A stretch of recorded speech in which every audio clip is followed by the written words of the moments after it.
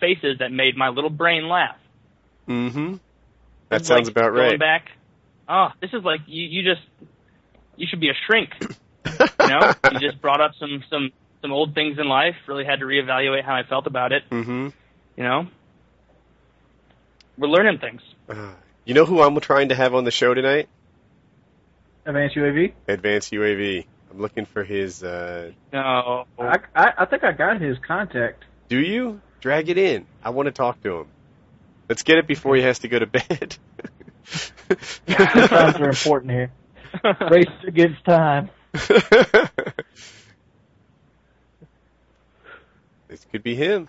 I mean, I don't really know how I feel about that whole thing. Like, first, yeah, people shouldn't be being such dicks to him, but also, it's very apparent that he's just doing this on purpose. Dude, let me say this. This man is a hustler at the age of 12. Yeah, for sure. And I admire that. I give him a pass. I'm going to go so far as say this is X-Jaws number 2. Really? I wouldn't say that. I would. All right, how many other 12-year-olds do you know that would get the amount of hate this guy gets and be able to profit on it? Any of them who work for Machinima. No. I mean, there's people who work for Machinima that can't handle hate. There's lots of people that can't handle it. There's but then that's never what been you're tested saying then is it's not so much about being able to handle hate, it's just about being shameless enough to elicit it every day. Being shameless is part of being in showbiz. But, you know what I'm upset about? I'm upset my video about Hutch hasn't came out in fucking 4 hours. I know it's a 25-minute long video, but come on, YouTube. Damn, that is too long. Well, I have a big, long history with Hutch. I guess that's true. Oh, yeah, you do. I was going to make a Hutch, tribute video, but it seemed like everybody did. And I have some subs asking for a Hutch tribute video, and I have others who haven't said anything who I imagine are, have seen enough of them. Well, mine's not a tribute video. Mine's explaining the Hutch situation video. Like, since Hutch is leaving finally, I'm going to explain the situation in crystal clarity about my relationship with him altogether. I like how you say finally, as though you've been, wringing your hands in a tall, I even say in the video, Hutch quit YouTube years ago. He technically did. I mean, he's been, the forefront of, Machinima and, Sark and Respawn and stuff like that, but he left the Call of Duty community a while ago. And, I don't see, him leaving, Machinima to go work somewhere else as him leaving the Call of Duty community now, whereas he hasn't really been a part of the community for years. Well, he's definitely been part of the gaming community for the past couple of years. Kind of, sorta. I mean, technically, if you want to put a definition on it, you're correct. But how many days go by have you worried about Hutch taking some of? How many days have gone by where you've counted on Hutch taking part of your viewership because he put an amazing video out? Taking part of my viewership? I usually don't think of it that way, but. Well, if somebody puts an amazing video out, their video is going to be the buzz worthy, the buzz note. It's going to be that day is going to be his. Did his audio just improve dramatically for anybody else, or is that just me? Who, Wings? Yeah. Oh, yours did too. It's probably you me. Sound a lot better to me. Yeah, you sound a lot clearer. Yeah. All right. Well, that's good. I'm glad things are getting better. Something good happened just now. Who knows? But anyway, carry on. I'm sorry. I just look at it like that. I mean, I basically explained the whole thing that, Hutch might have helped me grow fast as I did back in the day, but he by no means made my channel. That's pretty much what the video is about. Just clearing up things like that. I mean... But this is coming from the guy who once claimed he made my channel, who made Ronaldinho's channel, who made FPS Rush's channel. Yeah. But see, even then, I'm not conceited enough to realize that you wouldn't have made it without me. Yeah, oh, okay. All right, I guess that's all settled. I mean, yeah, but see, people see, there's a difference because people think that without Hutch, I would have been nobody. I would have been just 10,000 subscribers to the rest of the day. I mean, there was a lot of memorable videos I put out that got me where I am. You don't get 350,000 subscribers by being, the guy who says somebody was a bad sniper. You don't do that. I mean, look at G-Unit for a prime example. G-Unit faked nuke. He's sitting at 350,000 subscribers. He quit. Hutch helped me too. Hutch helped me back when I had 10,000 subscribers. Hutch was my last big time dual comp. Like, it wasn't actually a dual comp. He let me upload a video on his channel, and coming out of that, a lot of people found my channel and subscribed to me, and it gave me a big boost. I had 10,000 subs at the time, and then from there to I guess about 750,000 was pretty much just me uploading videos. Like, that's how it went. People think that networking is the key to growing a channel, but it's really not. Like, it doesn't hurt, but it's not about networking to me. It's about uploading content that people enjoy on a regular basis. That's the key to it. So yeah, Hutch was helpful. You were helpful. All my friends were helpful at one point or another. But by and large, you're welcome, Woody. Thank you. But by and large, the guys that do well on YouTube are the guys who upload a lot of videos that people like. That's kind of how it went. So, Advanced UAV, is that you typing? Yeah. Advanced UAV, can you get a better microphone? I can try, but not now. Now would be preferable. You're on Painkiller already, man. I know you make videos. Like, how do you make videos with, is that a mic or a old tennis shoe? Or what are you talking into right now? Can you take some McDonald's cup holders and put them around your room to lower the echo? I'm just teasing you, man. I think maybe your levels are set too high. Your gain is too high on your mic, and you need to settle that down so you don't blow it out. Probably. Yeah, I don't know if that's something you're used to. All right, I've got some questions for Advanced UAV. All right, man. So, how are you doing? I'm curious, right? Because there are a lot of people who fuss at you on the internet, and you're 12, man. Are you coping all right? Does it ever get you down? What's the honest truth? What's going on in your heart over there? It kind of gets me down sometimes, seeing all the hate on my channel, and you're putting in time that much to make videos every single day almost sometimes, and getting all the hate kind of gets to me, but it's all right. Yeah, I hear you. It gets to almost everybody, right? Wings of Redemption is the commentator that just doesn't give a flip, right? We all know that. But I also know sometimes it bothers him, right? Sometimes he's tired of hearing the same stuff again and again and again from people who find, one flaw or another. And we all have them, right? We all know what our weakest points are. And it's you don't have to remind me. If you think I don't know my flaws, you're out of your mind. But, they're there in the comments letting you know about them. Does anyone bother you in particular? The most? Oh, yeah. Go ahead, Wayne. The one that bothers me the most is when people spout out ignorant shit just because it's something they heard from somebody else that's not true in even the smallest figment of the situation. Oh, Wings, I heard you fuck your sister.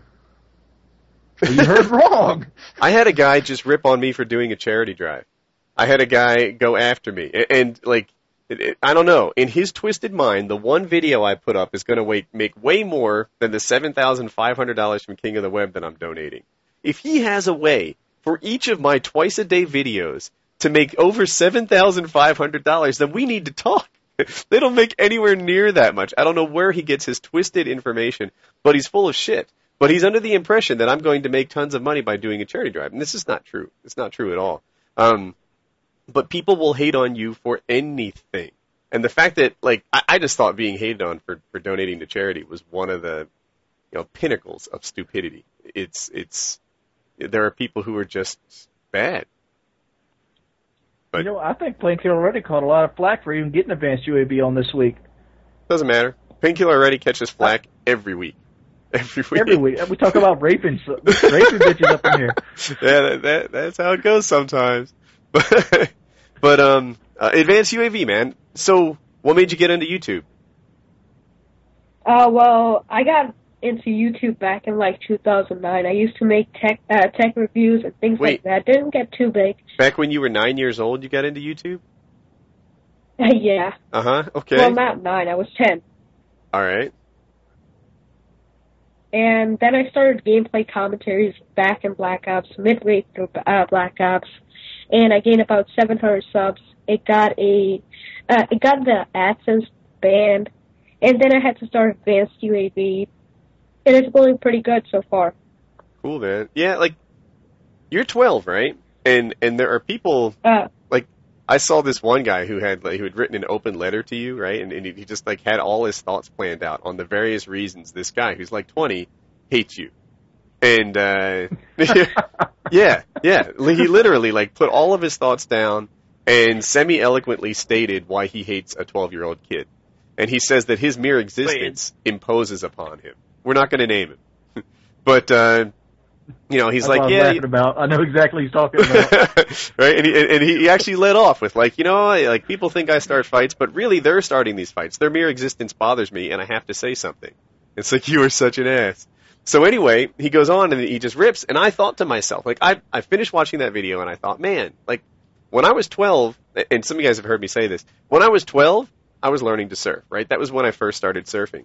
And people didn't tell me, Woody, you suck, man. You're absolutely horrible. You just haven't developed the skills to be a surfer yet. You should quit today. No, what they actually said was, Woody, when you're 17, you're going to be awesome. If you keep surfing like you are now with the same passion and, every day you're out there surfing, sometimes before school, always after school, just on the board constantly learning, by the time you hit your prime, then you're going to be a great surfer. And when I was 17, I was pretty good, right? I was no pro. I was never thinking about being pro or anybody on that level. But I had sponsors. I had sponsors that gave me free surfboards and wetsuits and shoes and clothes and wax and suntan lotion and sunglasses and crap. Anytime I wanted something, I'd just pick off the phone and be like, dude, give me your stuff and I'll put a sticker on my board on your behalf. And they would, do it. And I just had to keep writing letters and sending in contest results or whatever. And I was a pretty darn good surfer. Woody, bred to be a money whore at the age of 12. Yeah. But dude, it just seems to me that if somebody's ripping on a 12-year-old, that somebody is pretty freaking twisted. If, what they should be saying, dude, by the time you're 17, you may have gameplay and commentating skills that are head and shoulders above anybody else on YouTube, if you keep it up. You might be the most eloquent speaker that never stumbles on a word, that never says the wrong thing, that thinks this stuff ahead, that comes off as polished as freaking Brian Williams on NBC Nightly or whatever he's on. And with gameplay that makes Ronaldinho blush, right? That could be the you of 17 years old. But instead, they're tearing you down at 12. And that's just freaking immoral. I got a question while we're not talking about the tearing down subject. Obviously, anybody who's ever talked with me in Skype, I've always concluded there's a brick wall, and the brick wall in commentating is basically age. You've noticed most of the people that are very popular nowadays is a little bit older, and it's what Woody was talking about. By the age of 17, you might be at that point. But you starting at age of 12, this is a very time-consuming side hobby. It is. And do you think you're going to hit that wall where you just stop running out of things to talk about because you don't have life experiences? I don't know. Maybe, maybe not. I can do, what you do, do news reports and things like that. Do you mind if I ask, are you worried at all about your channel just becoming a place where people just hate on you for no reason? I know that's what's happening now, but are you worried that it's going to stay like that and that it's never going to go back to you being able to make content that isn't ridiculed, just, falling into the whole G-Unit cycle? Well, where even if you make good content, let me say this. This is kind of something like me and Hutch. I went through what Advanced UAV's going through with Hutch. I was getting 4,000 or 5,000 hate messages a day for 3 months. But eventually, the fact is, if you're putting out good content, you're going to, the people that come into your channel to hate, you can convert them. So don't let that just drag you down. Basically, what I'm saying is don't pull a G-Unit and just quit. Yeah. Nobody likes a quitter. Yeah, man. It takes a lot of work, and if you keep the thing you can do the thing you can do the most to a hater is to not give him his way. A hater wants you to quit. Every day you come on, put another video up, you're spitting in that motherfucker's eye, straight up. Wings has got some real knowledge in the hate department. Just you know what's up. There is no greater person that you could consult with regards to how to handle hate. Right? I think Wings, and heck, maybe even me. Right? Dude, who's more hated? I hate both of you. I don't know. I get Never Forget Painkiller 67 every day of the fucking week. Oh, I get Women Are Built for Rape every day of the week. What else you got? What else I got? I never even saw that. I never understood it. But I saw a comment on my video today that was like, "How can you watch Woody videos? Don't you know he's pro-rape?" What? When did this happen? It's ridiculous. It's ridiculous. He has a pro-rape group. He has a seminar he's got to do on Wednesdays. I shouldn't be Like laughing. a bumper sticker on the back of your car. You can buy Pro-rape. this I'm bumper pro-freedom. sticker soon. Yeah, it's been my observation that people like to watch guys who are older than them, right? And that doesn't mean you have to be really old. It just means that, like, I think if you're 17, then guys who are under 17 will likely watch your channel. Unless you're one of those magic guys who's 17 and vibes like they're 25. But if you're 25, like a lot of the big guys are, right? Like if you look at, like, Sean Anderson is like 29 or something, Hutch is like 29, White Boy's young, he's like 21 or 2, Wings is in his mid-20s, Kyle's in his mid-20s, I'm in my late 30s, Taylor, what are you, 22? 20. I'll be 21 in April. Or, I guess, in a few days. In a few days, you'll be 21. All right, yeah. So a lot of guys are just at that age where they're older than most of their subscribers. The subscribers for a Call of Duty channel tend to be high school and college age boys. That's they're guys, I should say. That's how old they are. But what was I going to say? To Cindy, People tend to want to look up for advice instead of back. Yeah, they tend to. Now, some people, like X-Jaws was 17 last year or 16 last year, and he was still crushing it with with his channel.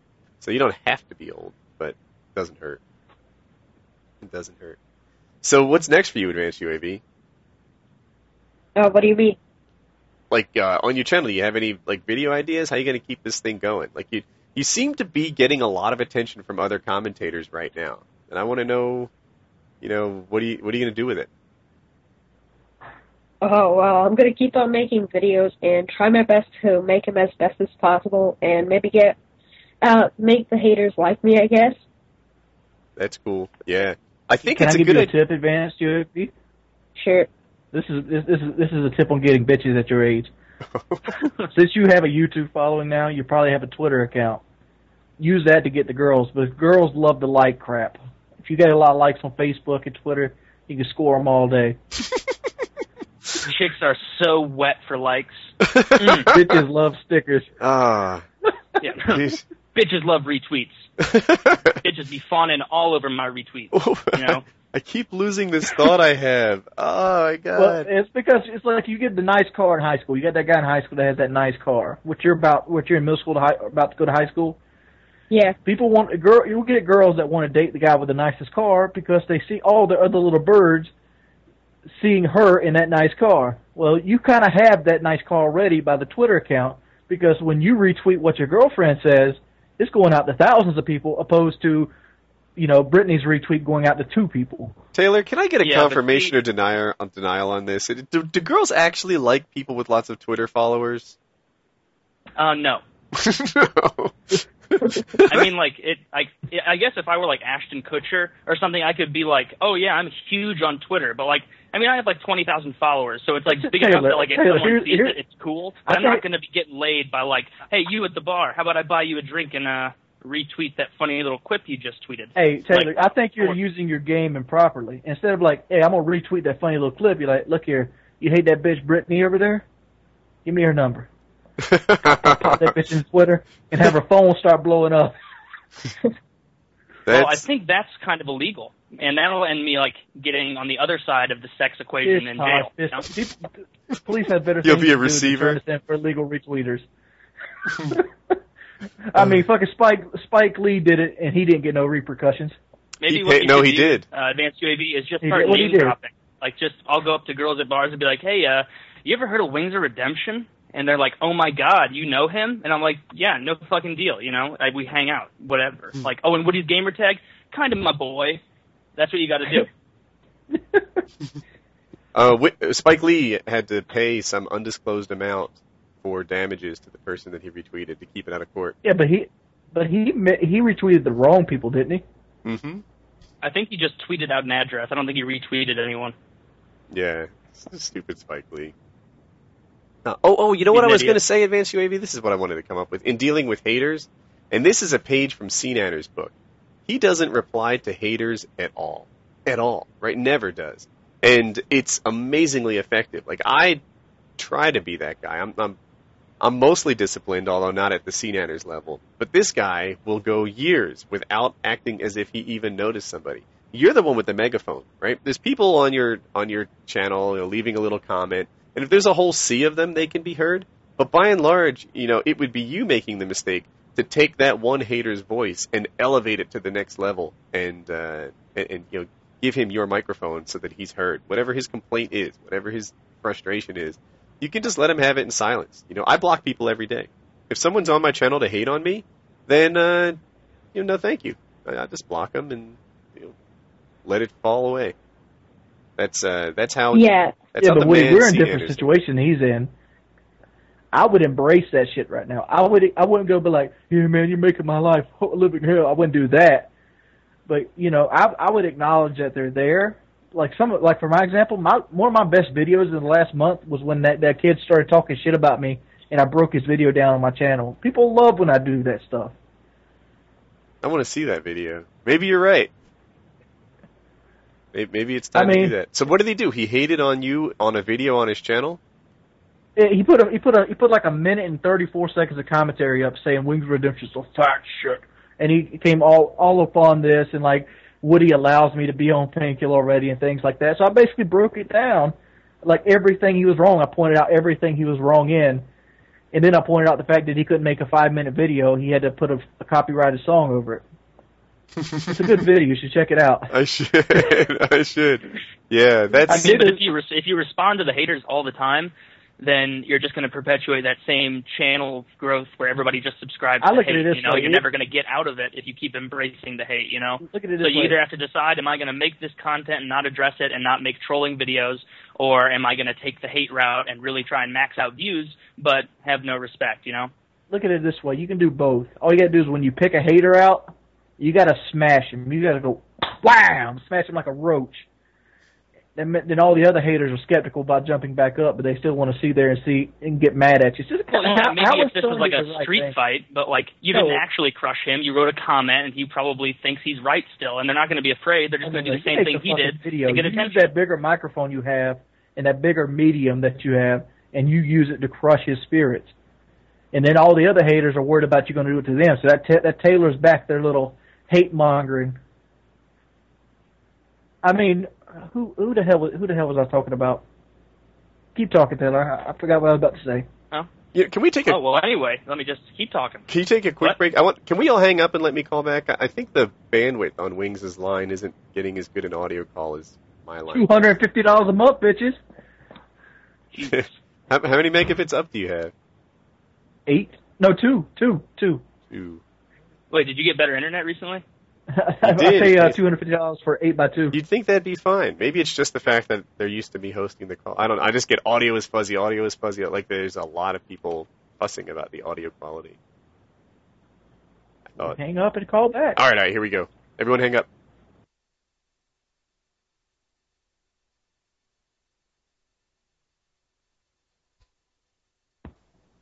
I'm sort of trying to think of who it is that always crushes hate and successfully does it. I just had it in my head. Successfully crushes hate? Yeah, there was somebody I was about to give it as an example of that. If you take a hater and you crush him, it kind of curl the herd. Is this like a YouTube commentator, like video game guy, or just a guy on YouTube? Oh, is it a comedian in real life? A British guy, thin, kind of handsome. It might be, yeah. What is his name? Yeah. People heckle him when he does his stand-up comedian routine, and he's kind of a genius at getting them back. I remember there was one time when he was talking about his, some guy was heckling him, and he's like, your mother told me that you would be here and that you would do this. She was talking to me. She said something like this, and he takes like the microphone. He's a bit of a jerk. And he's like, and then the conversation continued, and he's got his hand over here, as if she was taking it from behind. So, they're all happy that the audio is fixed. But there are comedians out there who just thrive off that stuff. But that's I just want to say, everybody that questions my internet power, realize that I'm struggling to hold a 4-person conversation on Skype. Eat it, bitches.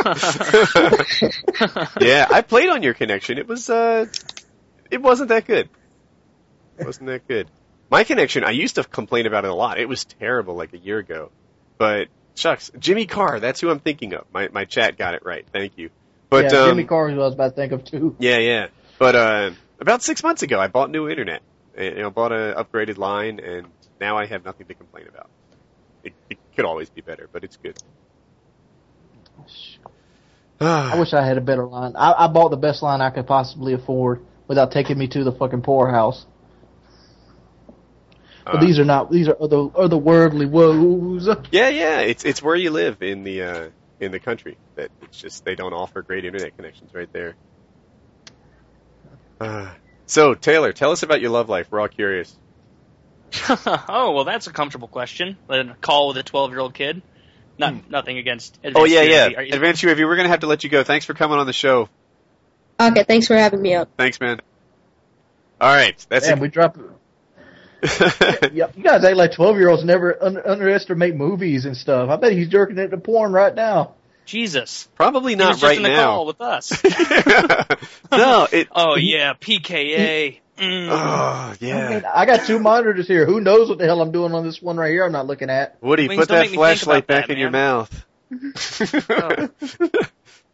Yeah, Wings, you were the one who was just in favor of having all of us broadcast what we're doing on the screen, you know? If you're like taking mid-podcast fapping breaks, that can't happen, man. No. I know Kyle does those. Taylor, I ask you because you've got one of the most interesting sex lives of all the people I know. So share. Oh, you are building me up, sir. I am not.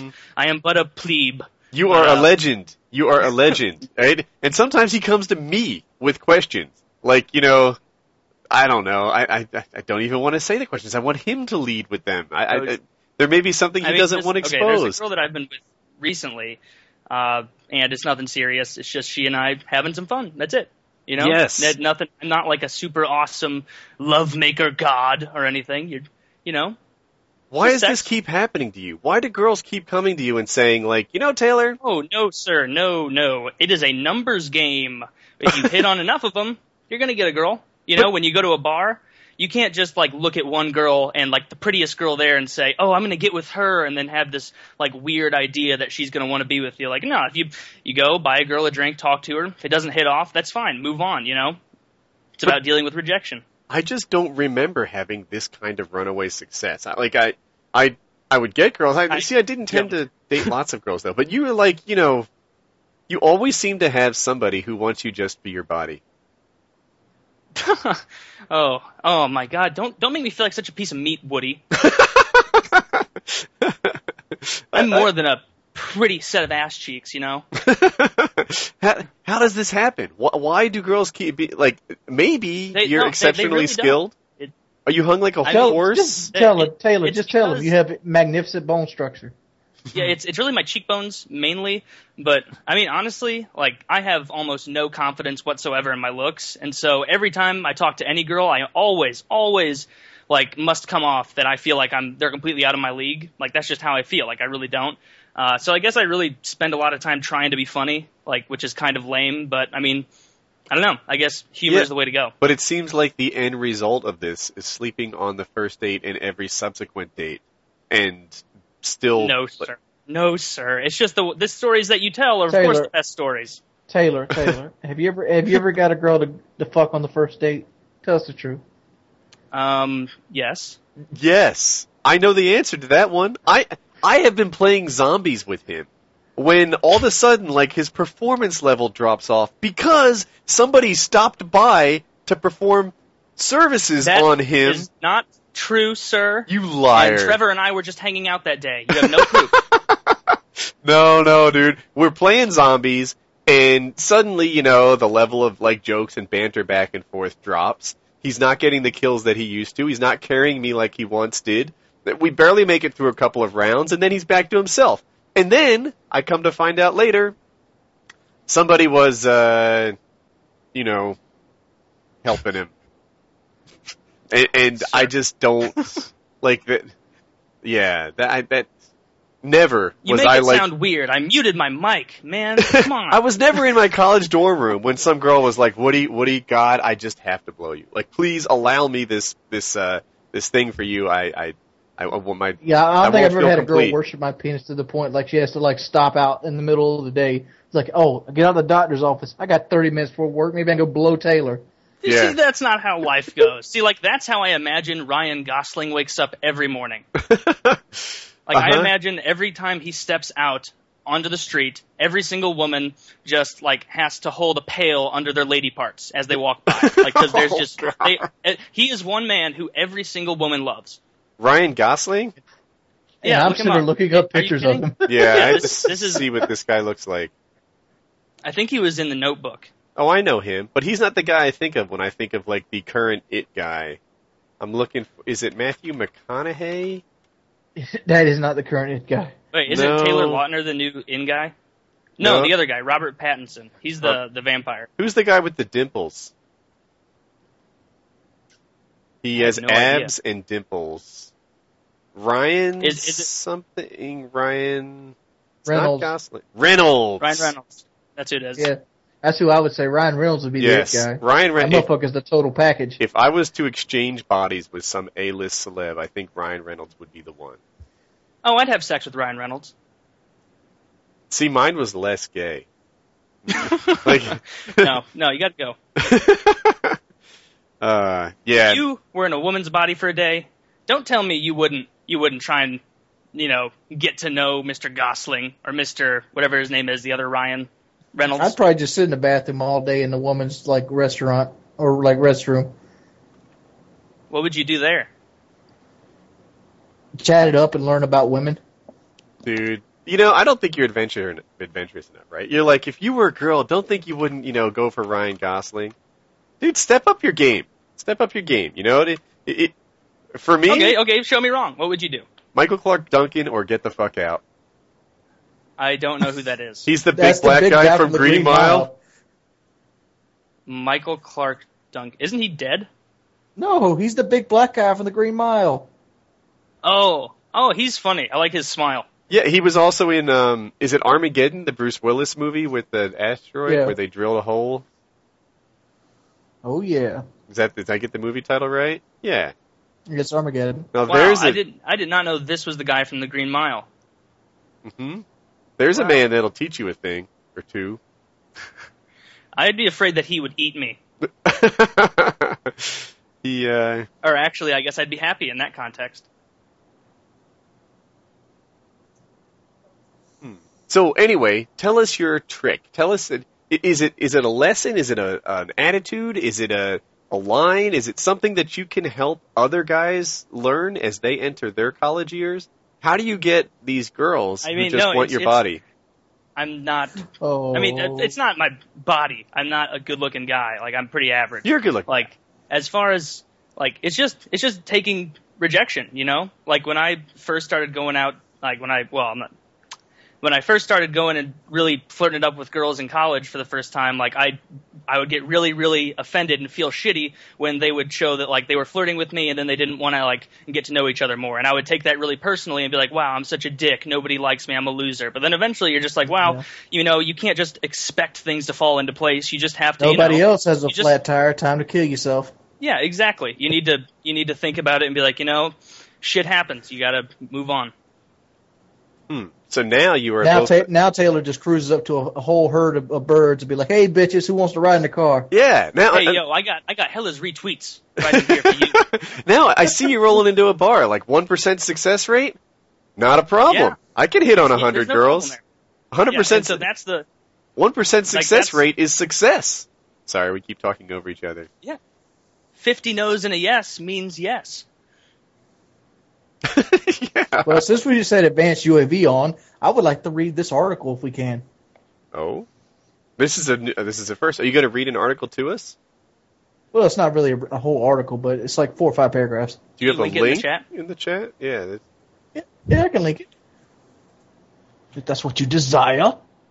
Helps me when I'm reading.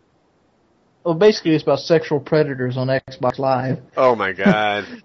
A 12-year-old boy was like any boy his age, playing video games on Xbox Live when the prosecutor says he met a predator, Richard something, of Greece, New York. The two chatted using their game consoles for 3 months when the predator pursued the boy to come to his house and gave him repeated sexual abuse. Damn. Now, it's an article basically talking about how predators are using Xbox Live to get raped with 12-year-old kids. So is this something Advanced UAV needs to worry about? Maybe. We have seen dangerous people using gaming platforms to lure unsuspecting children. The level of interaction amongst players is astonishing. It's a really dangerous vehicle for people who would abuse this process. So there's how do they find this kid? Did he give this guy his address or something? By leveraging the online identity information, all registered sex offenders are required to provide. We are able to help potentially in harmful situations.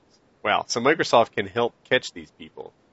But, yeah, I don't know how they turned it into real life. A lot of times it's social engineering. A lot of times they just, I don't know, get the kid to tell them where they are. Hey, Billy, you're from my hometown? Come over. We'll listen to the stereo. That happened to me. Did I tell that on Another Painkiller already? Yeah, that's why I use stereo. Yeah. No. Tell me what is this story? Well, I've told it already. You got lured into a man's home? No, I'll tell it already. So this is like the fast-forward version. I used to go to a video arcade on the boardwalk where I lived. I was maybe 12 or 13, almost every day. And there was a grown-up there who also played video games. But to me, one of the grown-up superpowers is that they have nearly an endless supply of quarters. That's a grown-up can play arcade games without even worrying about money, and this was just amazing. So he would sometimes slip me quarters, or sometimes I would play pool with this guy, and he would pay for the games. And I don't know, a week, 2 weeks into the relationship, if you call it that, he tried to get me to go back to his apartment. And what he did is he said he had an amazing stereo. And he named the brand of it, but I didn't really know stereo brands or anything. But he just assured me that if I saw the stereo in his apartment, that I would be, thrilled and blown away and excited by it. And I was even kind of tempted. It's apparently a booming system, and I was missing out by not seeing it. But then just the whole notion of going into some creeper's apartment, I was like, this seems like it might not be safe. This could be some sort of scam. This might end up with me getting ass fucked. Yeah, right. It's a cool stereo, but am I willing to blow him to see it? No. But so, in the end, I decided that I shouldn't leave the arcade. That I should stay in a public area and not accept his invitation. But I was halfway out the door, to be honest with you. He was really persuasive and charming, and he had something that I wanted to see. And our conversation had drifted from the central area where the machines and pool tables are to the door, and then in the end it was nah, forget it. I'm not going to do this. And here's a question. That was me nearly getting lured in. See, then that really is just social engineering, because if you look at the way you're raised to look at men in our society, it's always looking at men as potential threats. Mm-hmm. If you look in India, it's completely normal that an adult would invite some kids to come over and hang out just because that's what they do. They're a lot more communal. You're not taught to think that there's a rapist behind every door. And interestingly, you're never suspecting women of being the rapist behind the door. It's they teach kids if you're lost and you can't find your parents, go pull on a woman's sleeve and ask her for help. Don't do it to some guy because he most likely will just rape you. Yeah, there's a good chance that he's just a rapist that you picked out of a crowd. Yeah. He's aha! These kids keep grabbing on my sheet, my coat, and these take them away. Yes, clearly they want to blow me. That's that's the behavior of a 12-year-old who wants some. PAX. Here's a question. Oh, go ahead. Couldn't Microsoft engineer their Xbox Live code to if you had to register as a sex offender on Xbox Live, that wouldn't put you in the game with children? Oh, that is retarded. That is. It ridiculous. might sound retarded, but it sounds like something that could be done too. Wait, why is that so retarded? I mean, that just seems like a big just convoluted way to solve a problem that really isn't that big, you know? Like, the reason that we hear about a story like this is because it's so weird and so strange that it's newsworthy. Like, how's to say that just because this one case didn't make it on the news, there's 100 other cases that didn't make it onto the news? Because when little white boys and girls get raped because of a video game, everyone in the conservative media would leap on it. If it happened more often, we'd know about it more often.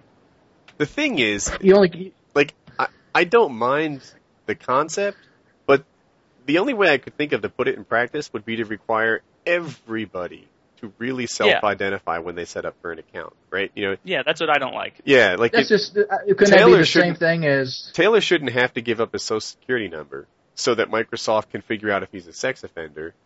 When it really invades everybody's privacy to catch a tiny minority. It's just like you're saying, social engineering again. Like, you're a rapist until proven not a rapist. You know, we just assume they're all bad.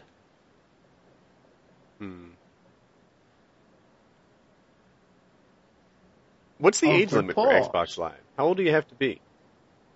I think 13. That's still kind of young to protect yourself. Like, if it was 16, I'd be like, at 16, I expect you to have the head on your shoulders to keep yourself out of terrible situations. At 13, I expect someone to be on your side to keep you out of this. My first question is, how does a 12-year-old get over to the guy's house? Well, who knows? Did his daddy or mommy drop him off? Is that what the article said, or did he go to... Yeah, no. The kid went to the guy's house. He convinced him to meet him, and he started sexually abusing him. That's not good. That is very much bad behavior. I mean, it seems like he must have been talking to this kid a lot to get him to come over, you know? Like, this must have been a really long, premeditated thing. Not just like how long does it take Taylor to get a girl to come over? Not like an instance of being on Xbox Live and this guy being like, "You want to get raped?" And he's like, "I'll be right over." No, Taylor, it's a numbers game. This guy probably got rejected 100 times, and then he eventually found a 12-year-old boy who wanted some. Oh my God! Oh, you and your pro-rape views. Oh no! Don't even joke. My chat is filled with this "Why did Hutch quit?" thing, and I don't know. I don't think that anybody knows except for probably 6 people, that are closest to Hutch, and I'm not one of them. Hutch hasn't told us anything. I mean, like, is Hutch going to walk into the sunset like Shane? Most likely. Who's Shane? Shane. You never seen Shane? No. Does he have a last name? Shane is a cowboy western. Oh. There's a western called Shane. It was probably before my time. It was before your time. It was before my time, too. He basically comes and helps a family out, and he ends up getting shot, and he ends up riding off into the sunset. That's where the whole thing, riding off into the sunset, went into. You don't know if he lived or died. He just rode off, and that's the last you ever heard of Shane. The mysterious radar. Well, I hope we know if he lives or dies. Yeah, my money's on him living. Yep, I'll take that bet. Somebody wrote in my chat, "You want to get raped? I'll be right over." Yeah. So I don't know where he went. I wish him the best, and that's that. I know he took, I guess, a month off from Machinima. Right, that was pretty easy to see. He was not on the channel, and then he came back for 2 weeks, and then he decided that it wasn't for him. So that's where he is. He could be getting a case of the burned outs. Like you do, usually about every 5 years, I want to switch jobs for some reason. That's just something in my blood. What will your next job be? My next job? Hopefully doing what I fucking want. Occupation is to do what I like, but realistically, I figure my next job would be something like an AutoZone or something like that. An AutoZone? Yeah, I'd love to get paid for doing what I want, but there's not much of a market for, like, TV watchers. Yeah. Well, I'm just saying, like, hopefully I can ride this YouTube thing long enough so I can be financially stable. Like, all my bills are paid, so it doesn't really matter what job I do. Go work at AutoZone or whatever. Something I want to do, like mess around with cars. Mm-hmm. Do something like that. I mean, it's by no means the wisest career choice out there, but I haven't really put much thought into it. I've actually looked at branching out a couple times from YouTube, but obviously they failed. Lost a lot of money doing it as well. You talking about the restaurant? Yeah, the restaurant is one of the things I was talking about. And right now I'm just right now I have the tax problem and all this stuff, so I'm trying to get back on my feet. So maybe 6 months down the road, I can look for branching out for another exit plan. Because an exit plan is something we all should be thinking about, because how long can Call of Duty stay popular? Like, I don't think are we going to be like the Halo problems? I don't think I'm tied to Call of Duty at all. I think, I'm not tied to Call of Duty, period. Yeah, I'm really not. Skyrim's my biggest live stream success ever. And, recently I did an MS Paint Let's Play, which I thought was hilarious, but not everybody liked. But yeah, I think I can go switch games, become competent at it, and, switch from there. The big question is... I think I'm in the same position as you, Woody. Yeah. I think more people are than they know. There are only a few people that guys subscribe to really for gameplay. Most people, they subscribe to him because they're oh, I know Jordy. I wonder what Jordy's doing today. I wonder what he has to say. And they check it out. So, honestly, my channel isn't contingent on gaming anymore even. I like zombies, but for the most part, if I just had to change it and no longer play video games, obviously I'd lose a good chunk of my audience, but I don't think I'd, fade away entirely. I think I could build up again. Hey, I want to ask the panel. I have a video idea, right? So picture me in a hotel at PAX, right? And then I walk up to an automatic door and I just wave my arm at it like I'm a Jedi, and the thing parts and I go through. And I say automatic doors make me feel like a Jedi. Is that funny, or will the world explode? That's old. That's played out. I was doing that back in the day in high school. Wings started that shit.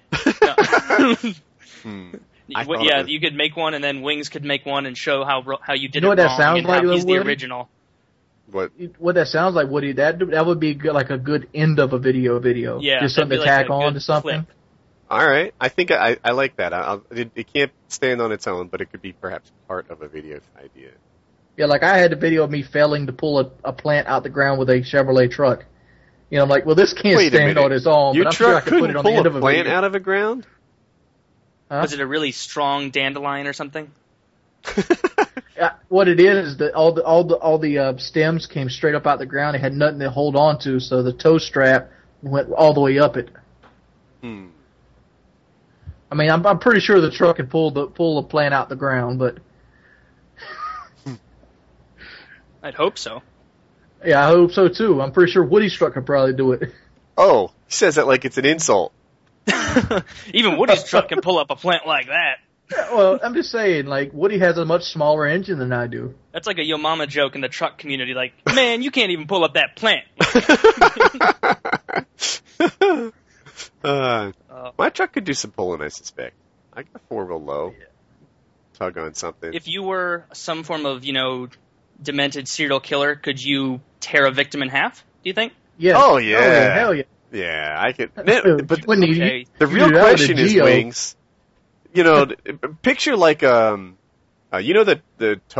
ski boats that tow 75 skiers behind them at once? Yeah. All right. Now, picture corpses tied, one side to a tree, the other to your truck. How many corpses could your truck pull apart at once? Well, are we talking right a off Ryan the top of my Reynolds head, I corpse, want or to that say big black 9. Right off the top of my head, I want to say 9. 9? I figured around 9 is where you'd probably start getting into the abundance of strength, the string kind of idea, where if so many people are together, you just can't rip them, or you'd have a premature rip somewhere in the middle. Yeah, I'm assuming we're not going to braid the dead corpses into rope. My God. But I don't know that I could do 9. I have this notion that human bodies are actually tougher than you might guess. These are durable items. And I'm thinking the opposite. I'm thinking you wouldn't even need to hit the gas to rip a human apart if he's tied to something. You could just let the weight of the truck roll forward, and it would just rip him. Really? I think people have got a little, toughness to them. Well, let's see. Well, what's that thing? The torture rack. How much pressure? Yeah. Torture rack is a good question. How much pressure can a torture rack put on the human body? I'm gonna do much. I'm gonna go out on a limb and say that a truck is more powerful than the torture rack. I'm gonna go on a limb and say you're pretty much correct. Yeah. But how much powerful is it? Is it 300 times a torture rack? Because a torture rack could rip a human in half. And that's just a hand crank. Yeah, somebody get the Mythbusters on the phone. How many corpses can you tear apart with a Ford F-150? You're about to find out in tonight's episode of Mythbusters. Like serial killer edition or whatever. This is the question of our generation. How many bodies can you tear apart with a truck? Yeah, I really want to know. I'm Googling it. Google knows a lot of stuff. Does it know how much strength it takes to pull a person apart? At the same time, I'm thinking, like, when we were changing the universal joints the other day, we were trying to pull it out with a C-clamp, and my brother, he twisted the C-clamp so hard down, it actually bended the steel, and this is tempered steel.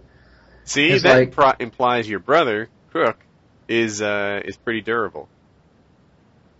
Well, that implies that, you can twist something so hard that it would actually bend steel. Yeah, but not even one part of me is made of steel.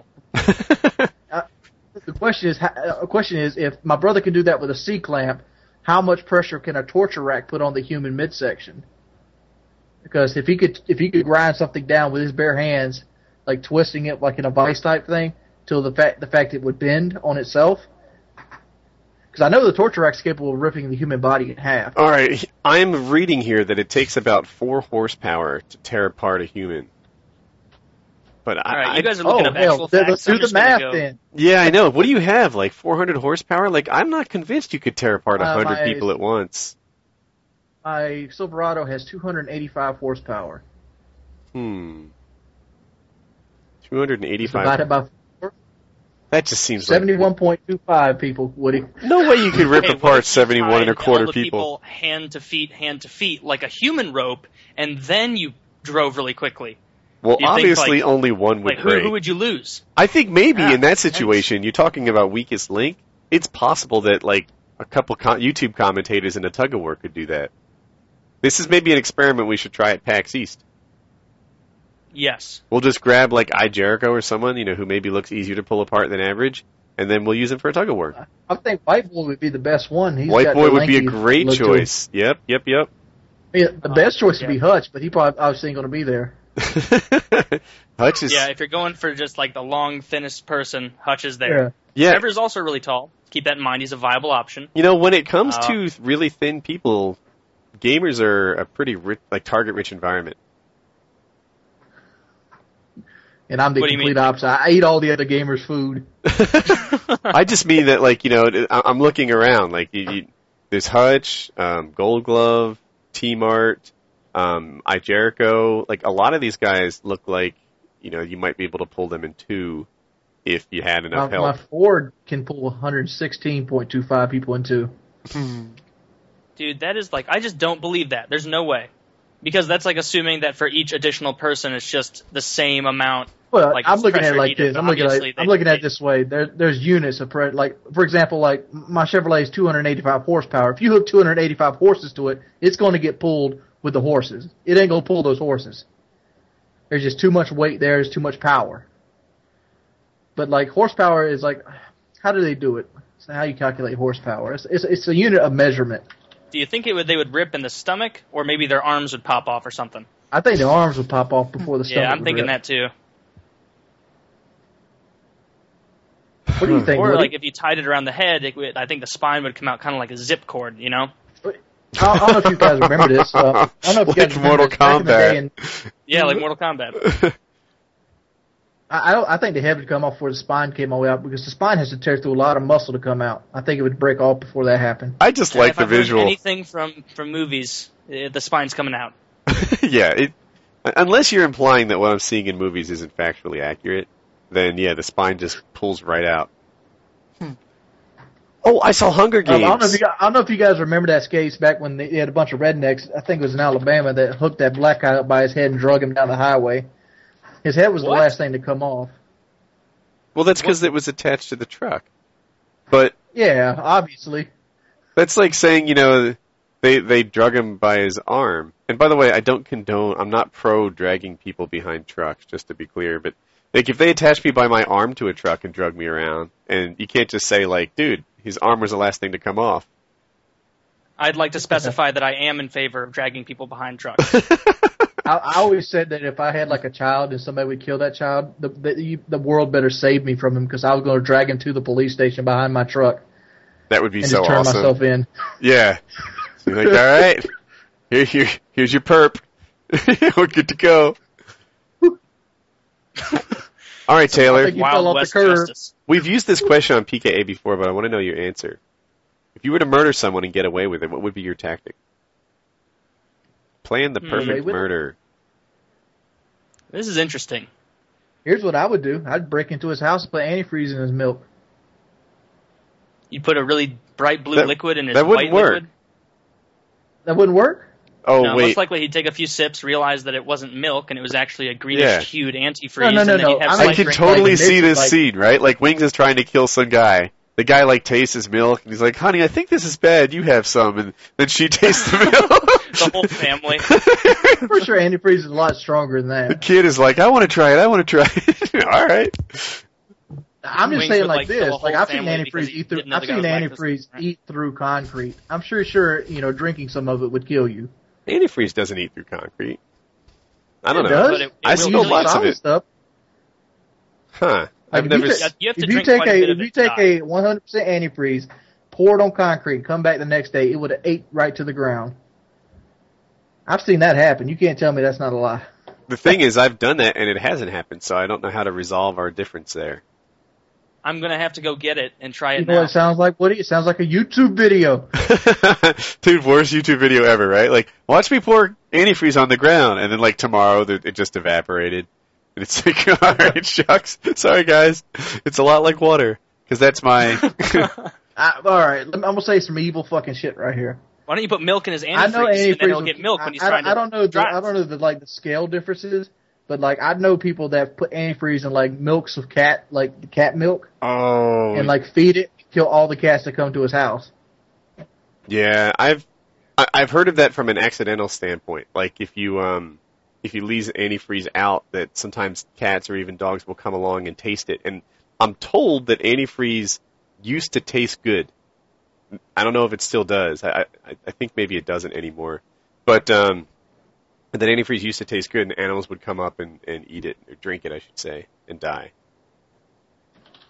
So But that's Wings, usually like you have some really like intense methods of this like vengeance seeking. Yes. You know, We're like, why we're- why so We're like, trying calm? to kill somebody and get away with it, though. Here, See, but yeah, mean, normally if you you're break- like, if- you know, here's what I'm going to do. I'm going to go to his house. I'm going to make a spear out of ice, and I'm going to stab him with it, and then the murder weapon will disappear, and I'll feed the body to the hogs, and then all of a sudden, like, you have this, like, elaborate plan, and then I'm going to... Yeah, Wings is like, I'm going to beat him to death with the broken dreams of his friends and family. Like, that's always how it is. But this time it was just so much more tactful. Threw me for a loop. well, you asked me the question like if you want to get away with it. The best way to get away from it is to make it look like you're not doing it. For example, you break into his house, you take some shit, and you spike some of the stuff in his refrigerator with some sort of poison. He comes in after he cleans everything up, pours him a glass of milk, drinks the glass of milk, and all of a sudden he dies in his sleep. Taylor, what's your I would method for stab killing him with someone? with an icicle. That seems like a good way to get away with it, right? I just said that happens that. in movies. Yeah, You did? Oh, I didn't even hear you. like 20 Damn it. seconds ago. Yeah, you need another one. All right. I gotta think. Here, Shit. how about this, Taylor? You knock on their door, then you take one of those fucking tanks where they have the air gun, like they use to shoot cows in the head. You put it on the little eye thing of the door and hit it as soon as you see Honestly, him. I would just fill a That's no syringe country with for old air men. and then stab him in Yeah. his carotid artery. Did you say, fill a syringe with air? Yeah. No Yeah, way a make syringe bubbles of and- air will kill someone. Yeah, It will. What? Are you kidding? Air in your That bloodstream? Yeah, you're dead. A little air? Like a A syringe? tiny bit of air, a tiny little bit in your bloodstream. You're dead. Google.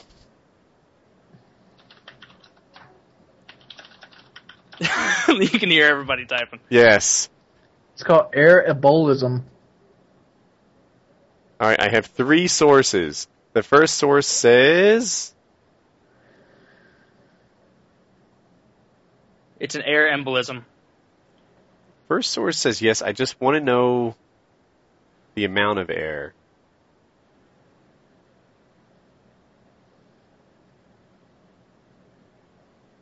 Yeah, it has to be like a large bubble of gas. Which I'm sure that would be enough, because I've seen plenty of movies where people have killed people that way. There's actually a nurse that would kill people that way. Yeah, I actually have read about suicide her. nurse. 300 milliliters can be lethal. But you need what's a bicycle pump. What's a syringe, like 500 milliliters? No. Bigger than that. Syringe is bigger than that? No, they're saying you need a bicycle pump. Okay, like there are huge syringes. I'm thinking like a fat ass, almost like turkey baster sized syringe, and I'm just gonna jam in there and be like, oh, like. All right, the second one syringe. says it's a myth with some exceptions. I remember hearing as a kid that a single bubble would kill you, and that's not the case. A small bubble in your vein is not harmful. If you send a large bubble to your heart, it can create an air embolism.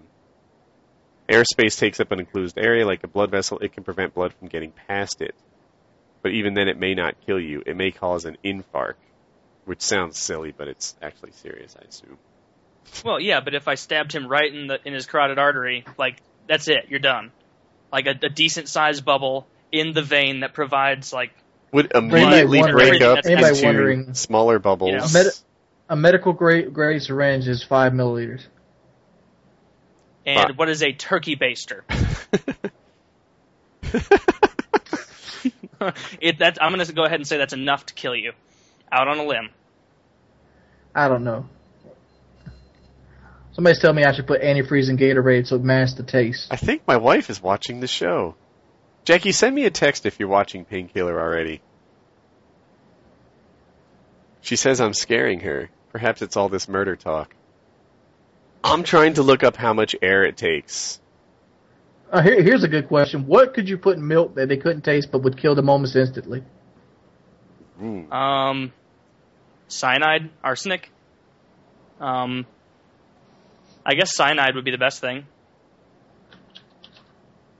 Didn't they used to take pills for that, like suicide capsules in like World War I or II, or if you got captured, you take cyanide one? capsule, yeah. Yeah, and those were pretty small, and I mean that doesn't take much. All right. How about I just pour some Zyklon B down the throat? Come on now. Just go pick some of that up from the local, store. Where's your the Zyklon local B? Nazi propaganda shop. So here's What's your name brand, Zyklon B? Here's your non-answer, Taylor. They've done experiments in animals, and it shows that the amount of gas necessary to create a deadly air embolism is quite variable. And it depends on other factors such as body position. And I'm sure it depends on which vein or artery you inject it into.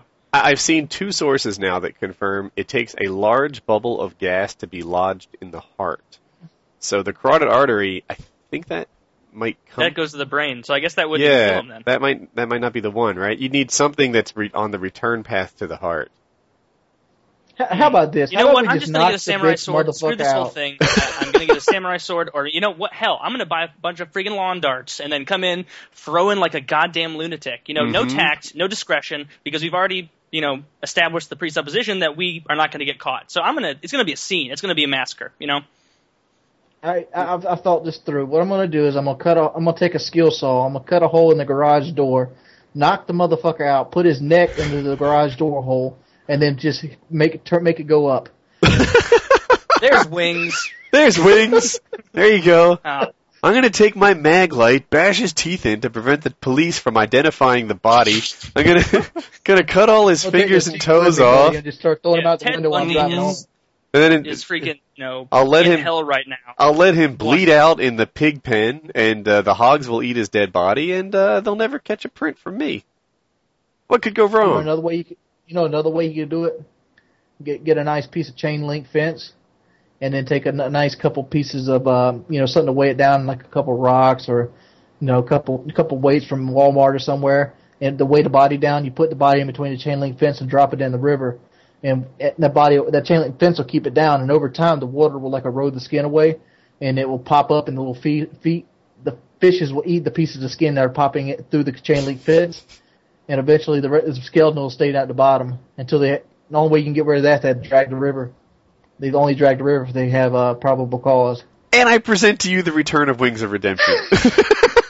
Dude, Wings, what the fuck, man? Well, the body bloats with gas and naturally wants to rise to the top of the river. So when the body bloats with gas, it's going against the chain link fence, which is eventually going to cut it in two. No, I can hear you. That is just so remarkably specific. I imagine you, like, after you're done with your daily commentary, sitting in your room, like, with a huge notebook and just crumpled pieces all about. And, like, as you write these plans, you're like, oh, no, that won't do. And, like, just summoning more and more demented, ridiculous things. It's good, though. You should do a whole series on these. Because these are things I could never even think of. I would never even imagine that. Hmm. You would be a good murderer. He may be a good murderer, and you don't even know. Hell, if my channel goes down, you may. You know? It's a good murderer. Ah, God. I mean, the best way to commit a murder is to make sure you're not doing it at all. It's kind of like Shooter. Like, what's the best way to kill the African president? Shoot him inside the U.S. president. Abstinence only in school. You know, like the best way to get away with a murder is not to murder at all. Yeah. You know, the point is God. to murder and get away with it. Just like condoms. Or We something. have look this at it this way. abstinence You group gotta that needs teach to come to people our school properly. and talk. Teaching abstinence doesn't work. Why don't they just give people like the information that they need? Like, you know, instead of saying don't have sex, kids, tell them stuff like, you know, if you actually do have sex and you have sex without a condom, the pre-cum on your dick could actually get the girl pregnant. So always use a condom. Why not give them useful facts like that instead of saying like, well, you know, Smokey the Bear doesn't want you to have a little bear in your oven, you know, some shit like that. That's totally fucked up. How'd you gotta get all pedo on it? Like, you got a mustache Smokey the over Bear. there? Like, you know.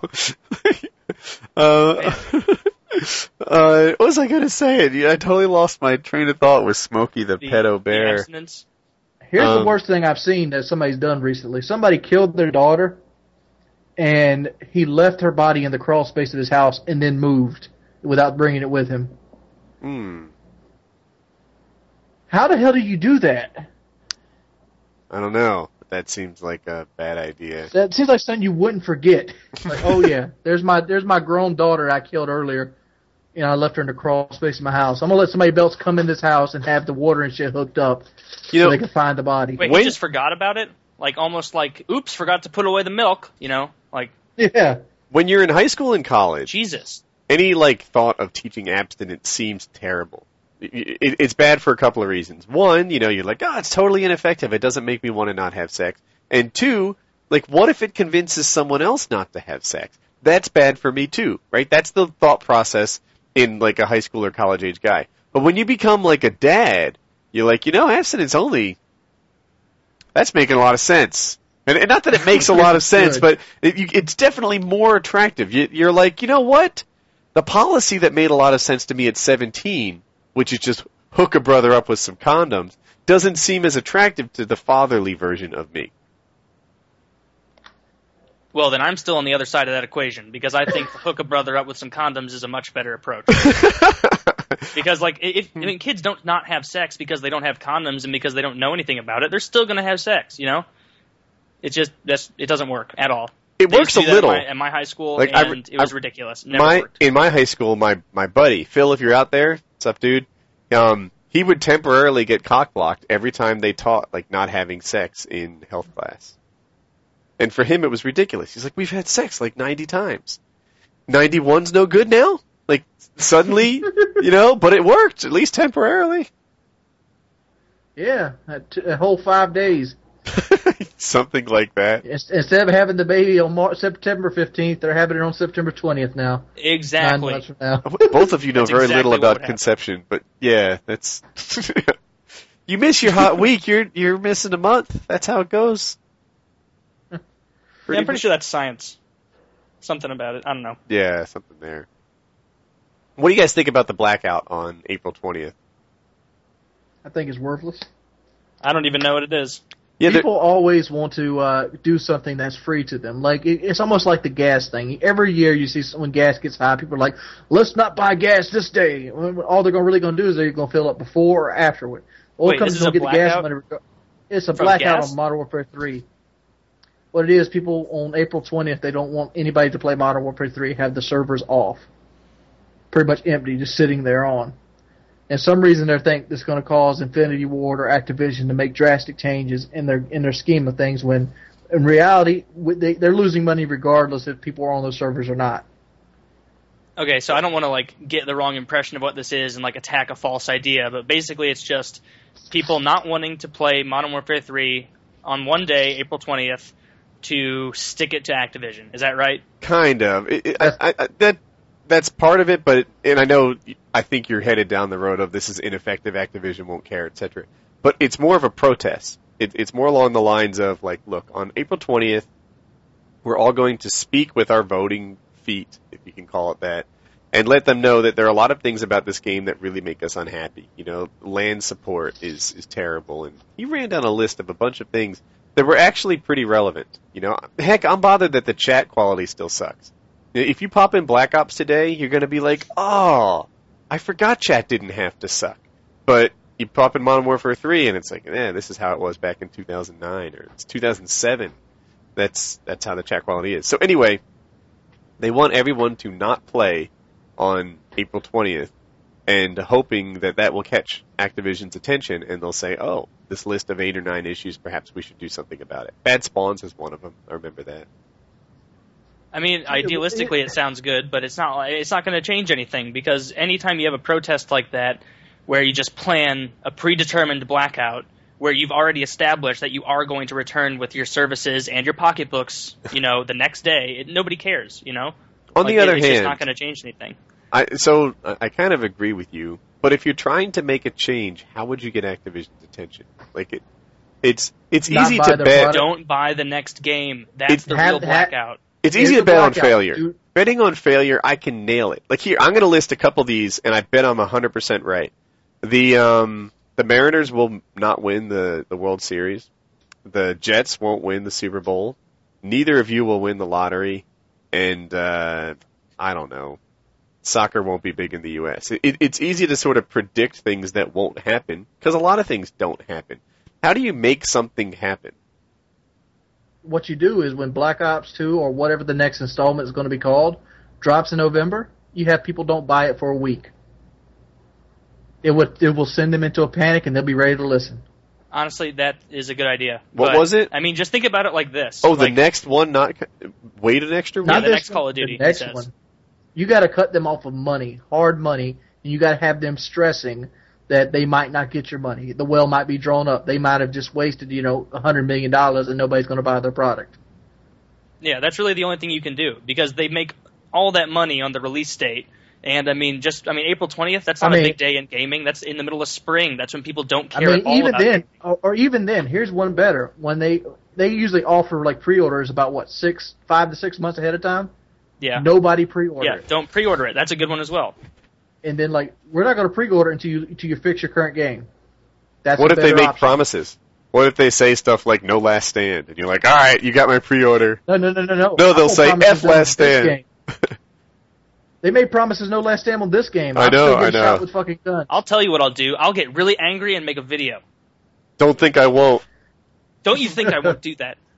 I'm just saying, you got to hit them at the pocketbook. They don't give a shit about you not being on their server. They could care less if nobody played Modern Warfare 3 from tomorrow till the next one comes out, as long as you buy that next one. Because they're not really making it hand over fist anyway. Because we all agree the initial sale is where the money's at, right? And is this blackout? I don't really know where it's being orchestrated. Is it like on YouTube with like personalities promoting it, or like where is it kind of? There's a fairly well worded video that has no copyright claims on it, so you can upload it to your channel, and a handful of guys have done that. I think it's. But I mean, like even then, I look at it this way: how many gas protests have you seen? And I'm still paying $4.10 a gallon. I actually like the game. Like every multiplayer game I've ever played has every flaws. Fiber of my body. I like it. I feel like I'm the only one who likes Modern Warfare 3 sometimes, but I like Modern Warfare 3. I like Black Ops. I didn't like Modern Warfare. I had a good time playing Modern Warfare 2 a lot, but to me it was the most flawed of all the Call of Duties dating back to 2007. I liked World at War for what I played it, and I liked COD 4 a lot. But if Modern Warfare 2 didn't have noob tubes to attract everyone's attention to how broken that game was, if it wasn't for the care package and Javelin glitch and all that other stuff, then people would have started calling the ACR as unbalanced as the FAMAS. You just hardly noticed that some of those guns were so good because the NoobTube ruled everything. But yeah, that ACR would have had the FAMAS reputation if the NoobTubes weren't there to distract people. Yeah, I mean, as far as the blackout goes, I think it's a good idea, but think about it. Like, even if you take every single person who watches all of our videos and the whole community and they all black out, that's still a tiny little fraction of the gaming community as a whole. Just a tiny little dot, you know? Like, that's not going to make a huge wave. I'd say it's at least 40%. Dude, no way. I have There's over a tons of million guys friends who play subscribed to video White games. There are tons of people who play video games that I know in real life, Look and at it, aside from Taylor. like 2, none of them know about this community at all. Like, none of them know what I Taylor, do until I explain Taylor, look at it this way, though. White Boy has, 1,100,000 subs right now. If he had every person subscribe to him not get on Call of Duty for one night, how many people are usually on Call of Duty? 400,000 or 500,000 a night? You're going to drastically reduce those numbers with 1,000,001. I mean, obviously not all of them are going to get on at the same time, but periodically throughout the day, you're probably going to drop 30 to 40% of the numbers. I mean, there's impact there to be had. That's possible, but once again, like you said, that wouldn't change anything because they really don't care if you're not on their servers. You know, that's not the issue. Don't. If you want to black them out, you have to do it where it hurts, the pocketbook. You just don't pre-order, don't buy the game. But you're asking me, like, not only am I going to buy Black Ops, I would pay $200 for Black Ops to get it early. Oh yeah, so would I. But that's because to me, these issues that people dislike, it's not a big deal to me. I'm not that adamant about it. But I mean, for other people, if that's that big a deal to you, go for it, you know? But I hate Modern Warfare 3 with every fiber in my body. I just want to put that out there. Why? I like Infection. I think Infected is a lot of fun. Yeah, it is fun for like 5 games, and then it's like, oh, this again. I like And Infection. the new gun game thing, that's I like cool. the gun game. I like like what's the thing that like Box of Demon guy came up with? All or Nothing. I think that's fun. I'm liking. And I love that they gave out new game types. You know, I like that. Here's what I feel like I'm getting. I feel like I'm at work. I'm training somebody that's constantly fucking up, but every time he fucks something up, I have to fix. They're giving him $1 million. What? Like, oh, Infinity War. Like, look, Black Wait, Ops I was don't get it. spectacular. Black Ops was one of the best games they've ever made. Everybody agreed. Black Ops is the only Call of Duty that came out, and everybody's like, this might be the best one they ever made. What? And Black Ops was pretty much well received. The one thing I won't agree with is that everyone agreed with that. There were definitely a ton of people saying Black Ops sucked. Something they were calling it boring. We're talking about consensus. At this point in April of Black Ops life cycle, boring was the watchword. Everybody was saying that Black Ops was so boring, the gameplay was slow. They wanted to go back to Modern Warfare 2. They wanted to go to Halo. They wanted to go anywhere. Black Ops was boring. Now, that it's not the most current game, they look back on it as if it were the bee's knees, to remember my 1920s vernacular. Now they're saying Modern Warfare 2 is good. When Modern Warfare 2 was out, boycotting the franchise. People were hating that. When COD 4 was out, Blame Truth was selling No Frag Times 3 t-shirts. XCal was going crazy. You're trying to picture it as this trend, but Black Ops, even though people called it boring, when it initially hit the shelves, it wasn't considered the worst game ever. Modern Warfare 3 out the gate was considered by a lot of people one of the worst games that ever came out in the Call of Duty franchise. Even to this day, I'm going to say it is the worst. I think that Modern Warfare 2 was way worse. Mm-hmm. And, you know, honestly, my least favorite CODs are COD 3, which is just an abortion of a game, and World at War. Like, I like Modern Warfare 2 more than World at War just because I don't like the guns, like the World War II guns. I just don't like that, you know? I feel like Infinity War should be canned. They should not be allowed to touch the series again. I feel like, so World at War... Because it feels like they're getting rewarded. Oh, Infinity War didn't do it well this year. Treyarch will get their back next year.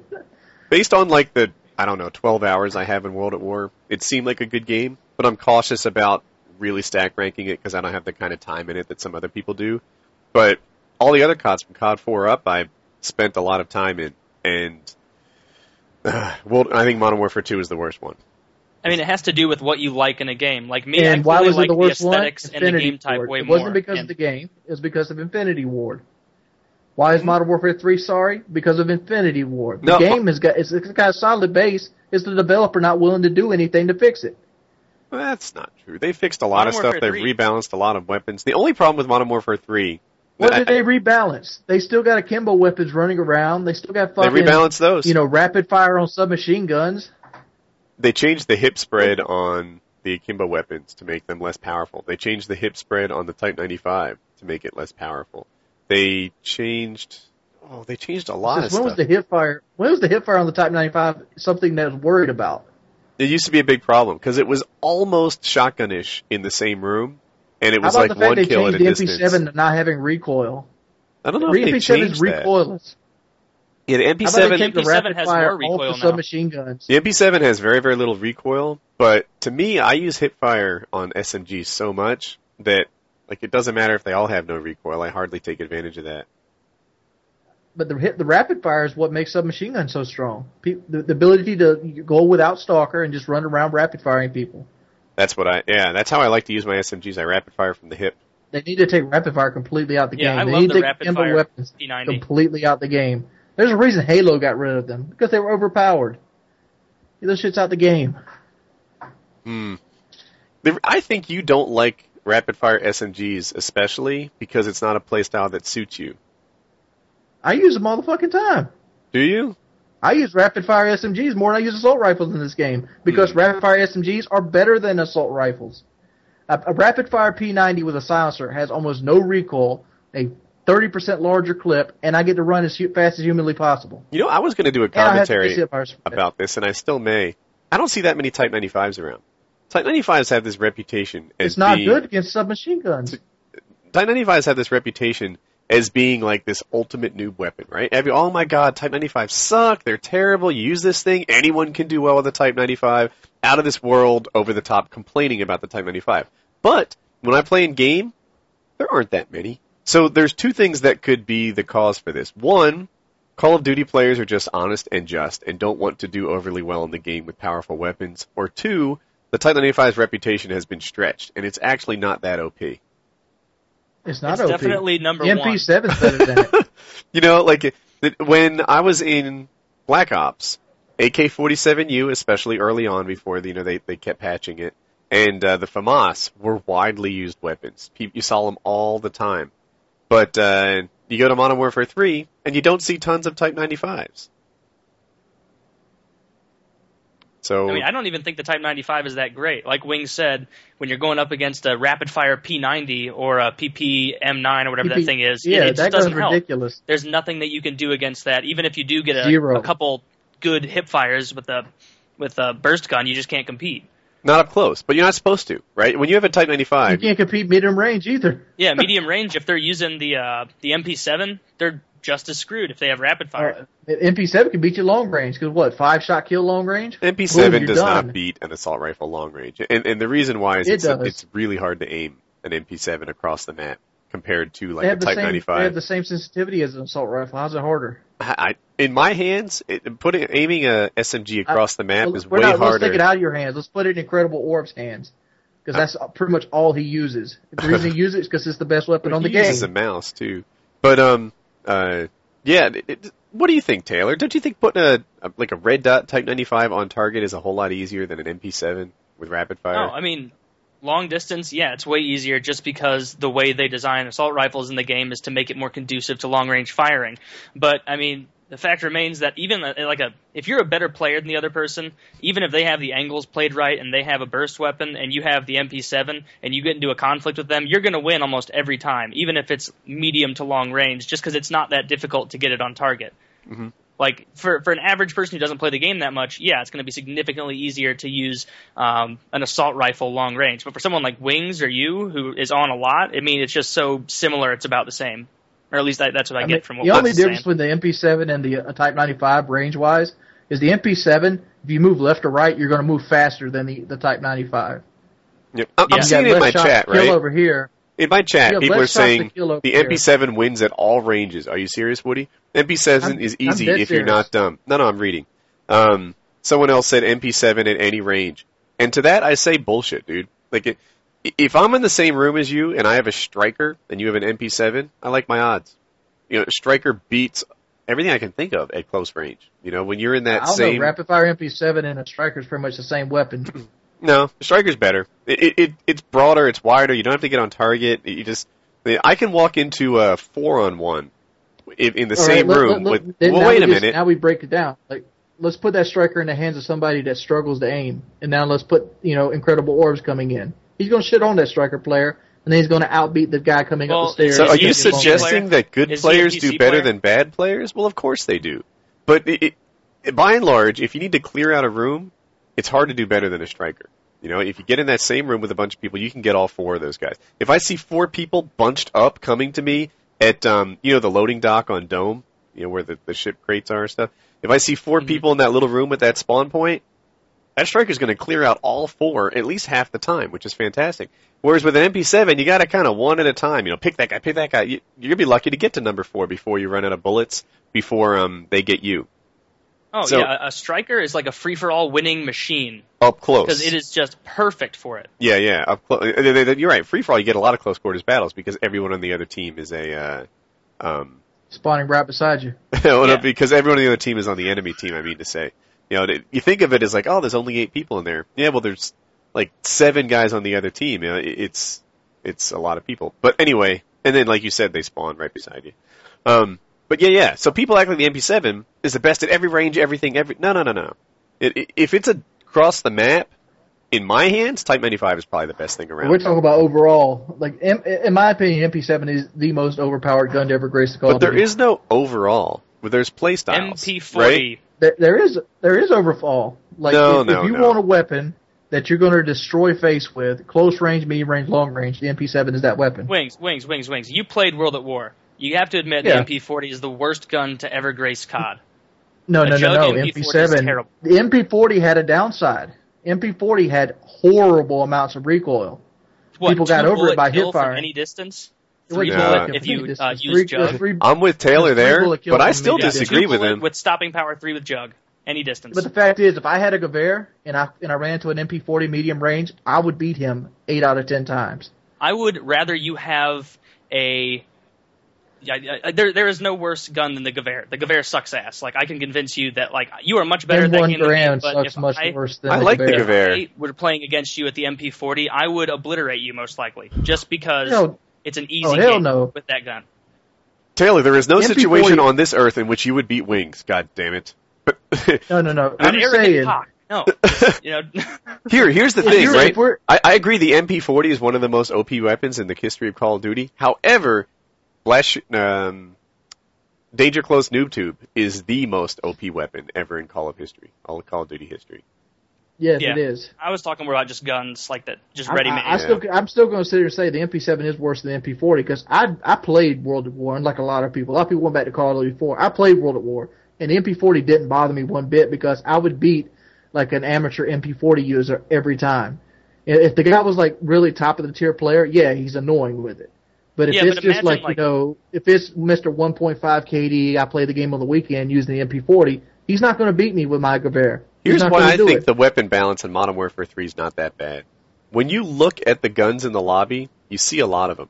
I see people using shotguns. I see people using assault rifles. I see people using the PP90, the MP7. I see them using the, what's the other good SMG? PP90... the MP7, and there's another good SMG. But I like the P90. The P90 is pretty good. I don't see it a ton, but the P90 is certainly a good weapon. In every lobby, I see a lot of different guns, and I see people complain that every single one of them is OP. If you go to, like, Black Ops, you saw like 3 guns in the entire lobby. It was the FAMAS, the AK-74U, and you didn't get the same kind of variety in guns. Heck, I walk into different maps, and I'm like, I think I'll play SMG on this one this time. I think I'll play Assault on this one this time. I think I'll play Shoddy on this one. And, like, I feel like I have options. Like, I have different playstyles I can employ and navigate the map in a different way based on which gun I'm using. Modern Warfare 3, I think, is more balanced than people give it credit for. Now, I'll admit, there are probably 6 or 8 guns that are better than the other 20. But in other Call of Duties, it's like, MP40 or GTFO, like Noob Tube or GTFO, ACR or go away. I don't know. It just seems like there's a lot of different guns being used in Modern Warfare 3 lobbies. It's not everyone running around with just the Type 95, which they imply is so OP it had to be taken out of MLG. Do you ever see people with light machine guns, ever? Because I don't. It's pretty rare. What happened is Trevor made a video about it, and then it actually notably increase the popularity of them. I started using it. It turns out a thermal. Oh, someone help me with the name. I can't remember. It's an LMG. L86 LSW. That's the one. Can you say it slower? L86 LSW. Okay. If you put a grip and a thermal scope on that, all the bullets go in the same hole. And just remember this, Woody. Light Squad Weapon, LSW. Okay. Wait, it's the first one? It's the first one, yeah. I have no kills for any of these. It takes a while to earn the thermal scope. It's one of the last things you open, so it's kind of like getting damage and range on a shotgun where you have to suffer through it. But once you get a thermal scope for that weapon, all the bullets go in the same hole, and you can actually compete with it. You know, it's a decent gun. You know, I don't think it's a rapid fire PP90, which is probably one of my best guns. But it's because it's one of the best guns on the game. Yeah, like a rapid fire PP90 is one of, I think, 6 guns that you could argue are really powerful. You know, if I run around with a striker, you'd be pissed every time I get a kill. How about a CM901? Like, what does that stand up against? I just got a Moab with one. I like that gun. You might like the gun, but if you go run up against an MP7, you're done. If you run up against a PP90 rapid fire, you're done. Yeah. It's fun. Like, I mean, you just curtain call. I got a Moab, and I've only had one. I don't typically go for them. And I like that so I started off with a silenced PP90, but like 5 kills into that life, I didn't have scavenger, so I had to pick up a CM901 off the ground. And then I got like my next 20 kills with the CM901. And I think it's cool that like that's the gun that I finally got my Moab virginity robbed with, if that makes any sense. I don't know. But that was a good Moab. I just saw it. Oh, did you catch that? Yeah, I thought it was I thought it was pretty legit. You know, I was sitting there like holding down CDOM a lot of the time. I wasn't like camping, waiting for people to walk by or anything like that. That's not how it went. I navigated the entire map during the course of it. Yeah, I liked when you specified about how like some people are always like, I play the objective and I get Moabs all the time. It's like you don't play the objective in real life then, because you're not laying on B and you're not, you know, throwing claymores in high traffic areas, like really fighting for ground. You just sit back and kind of pick people off and then throw an airstrike and say, I'm playing for the team. Like, no, you idiot, you're not. Yeah, and I don't mean it to be a negative thing, but that's like, check out my live stream, right? I'm like insta-sprinting for the flag that's most hotly competed for the moment I spawn every single time. That's like, I instantly come to life and I'm there. I'm nading B or whatever, and it's dangerous. You know, you die in it. And that's how I play. Just do what I do. Just grab 5 of the best players you can get and just never have to worry about the flags. That's a good strategy. In Black Ops, I used to play with a team a lot. Actually, the second half of Modern Warfare 2 and in Black Ops, I played with teams a lot. In Modern Warfare 3, I play the flags solo. Are the problem with domination I don't like. Say that again? I find the flags are the part of domination I don't like, so I eliminate that part of the game and just go straight to the spawn killing. See? Yeah, I like how Wings plays every time like that. He's like, hey, I need people to do everything for me and don't get too many kills. That's Wings, it. we once had a thing. You were going to do like a road to more defense than Woody, and you just quit on that. You're like, forget it. I don't want to. Well, I quit playing the game. I haven't played the game in about a month now. Oh, okay. I ran out of gameplay. I'm like, well, I got to play now, or I'll just ask for gameplay. You haven't played Modern Warfare 3 in a month? In a month. Wow. I was going to live stream it tonight. I actually had a Facebook post that like didn't work somehow. I posted up like, hey, everyone's missing from PKA. I'll just live stream Modern Warfare 3 tonight. But instead we have PKA. What are you going to do? But well, what games have you been playing, Wings? Like Skyrim? I've been playing Battlefield 3 on PC. Dude, you know what you should play? MS Paint. It's freaking awesome. Takes a while to get as good as me. You didn't happen to catch my video, did you? I just prestiged I could draw circles and I could draw X's and stuff, and like if they're like one of the little triangle figures that like make it bigger for me, I could do those as triangles well. Triangles are OP, noob. Any shape that's not a circle is for fags. Did you catch my MS Paint video?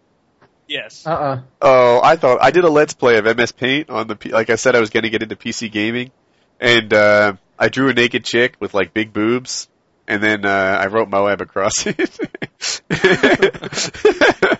I'm spitting on myself. I couldn't even do that. You're way ahead of my MS Paint skills. If you saw it, like something about like the last whatever, like 45 seconds of the video. When the girl's finished and she's all like, you know, arms out with boobs showing, and it cracked me up. You should have brought Jackie in as if she gave it the thumbs Oh up. man, if she came in and like matched the pose, like you know, that would have been perfect. For one of your videos, you should get that blown up and laminated, and then sign it, and just have it like framed behind you as you're doing a vlog. Yeah, and don't mention it, like, don't say signed. anything. Just have it blown up, and like you can have your name written in like a really fancy artist's cursive in the corner. God, that look good. A nice mahogany frame. The big titted yellow Simpsons colored one. That would be perfect. I want I'd that. buy that. Like, I'm looking behind me right now on the screen. I'm like, man, is there a spot where I can fit in a big titted Simpsons character with horrible hair? Oh yeah, and then just Moab emblazoned across the front. The video's recent. It was this week. If you guys, I see some people in the chat like, when did he put it up and stuff like that. It was probably, what's today? Thursday? It was probably Monday or Tuesday. But yeah, MS Paint Let's Play. I was thinking of doing a calculator Let's Play, but I think the idea might be a little played out. Like, I think I need to play an actual boob and stuff in there and like hell. Yeah, you know, like, you know, what is it? Like, Dolly Parton's 59 years old. Her boobs are too big. Do you know the whole thing? Yeah. So she took, like, 5 pills a day times 10 weeks, and then, you know, she ends up boobless. You turn it upside down. That would be funny. All these kids and their newfangled calculators don't get it. Yeah. Oh, is there a way to record, like, iPhone games? Like, I've been wanting to do Mail Monday over Temple Run forever. Like, is there a way to do that? Get you a nice camera and a tripod and I don't know. go hard 8 style. Have to figure it out. What was I going to say? Oh, people want to talk about Hunger Games. Wings, I didn't catch your review of the movie. What did you think? Well, let me go ahead and throw a disclaimer out here. I have no way or shape read the books, nor do I care to read the books, and I feel like in my world that a movie based on a book should stand on its own 2 feet. I should not have to read the book to understand anything in the movie. With that being said, I felt like the movie was rushed. It's about a 3-hour movie, and they just had a lot of content they tried to get on the screen at one time, and they didn't thoroughly explain a lot of the story. It's PG-13, so you have 24 people going in there, and you expect, I'm going to see a lot of dead kids in this movie. You don't see a lot of dead kids. You see like 6 on-screen deaths, and they don't explain a lot of the story, and they don't really kind of explain a lot of the things such as the sponsorship or how the... Yeah. Let me interject. I'm going to go ahead and say that I thought that the amount of child death was pretty acceptable. Like, that's not my biggest thing about it, though. I really like the movie. I mean, I agree with Wings that there weren't enough dead children in the film. Wings is sitting there like everybody else is like crying when that poor little girl dies, and Wings is like, "This is bullshit. She's the first one. Like, where are the rest of these kids?" Like, dude, like honestly, if Wings were in that game, like it wouldn't even end. Like these kids would be so scarred, they would just be found like rocking back and forth, just horrified. And Wings is like, "All right, they all forfeited. Like they're done." Yeah, that's funny. Wings' movie review leads off with like a lack of dead children. But please carry on, Wings. So there were 24 kids. You only saw a couple of them die. And they have this relationship between Peeta and Katniss that seems to be played on. Like you kind of even see it in the movie. Like for example, Katniss actually Peeta presents Katniss with like he loves her and this kind of thing as an angle. So Peeta automatically comes out with him like falling in love with him, like because he loved Candace and he actually deeply does, and he's using it as a gimmick to begin with. And then Katniss kind of goes along with it during the film, even though she has her own little sweetheart over there in Sector 12 or whatever it is. And sounds that like you got part it all. of the movie, huh? It sounds like you let off saying I had a hard time following it, but it sounds like you followed it expertly. I did follow it as expertly as I could. I try to pay attention to details in movies to do an effective movie review. Mm-hmm. But it just seems like it was so rushed. Like at the end of the movie, it just went to black. And seeing like after the movie, I went and looked it up, and there's going to be a second movie. But they did not hint at a second movie at all. They kind of left it with Peeta and Candace being like king and queen. Honestly, I like the premise because like it's just cool when you see people like hurtled into a situation where it's either do or die. But I know that it was difficult to understand at parts. I didn't read the book either, but as a whole, I enjoyed the movie just because I think it did a good job of like conveying a message and showing really good character development. I also felt like the Hunger Games was rigged. Like even the little Spartan kid at the end, even like I said, like he had lost it and he didn't realize it till now. Like the fact is, the game, surviving wasn't part of the actual game. The game was how good a dick you could suck. If you could get the people that like you, they would make you win regardless. Yeah, Wings, it sounds like you know exactly because you remember the black kid who was like one of the finalists. Yeah, he just gets killed by the damn dog. They just summoned some dogs to kill him, and that was all they did. They didn't give him a free chance. They didn't let him try. They just orchestrated their own little scheme to make it. It's like WWE, except you don't make a lot of money. Whoever puts on the best story wins. Yep. The Spartans, they teamed up and started beating everybody up, so obviously they're the bad guys. The underdogs are getting cheered for, so yeah, the underdogs get to win. It wasn't about a personal skill, and like, where was the survival part of it? So, there was one girl. Why didn't they burn that fucking tree she climbed up of? I agree with that.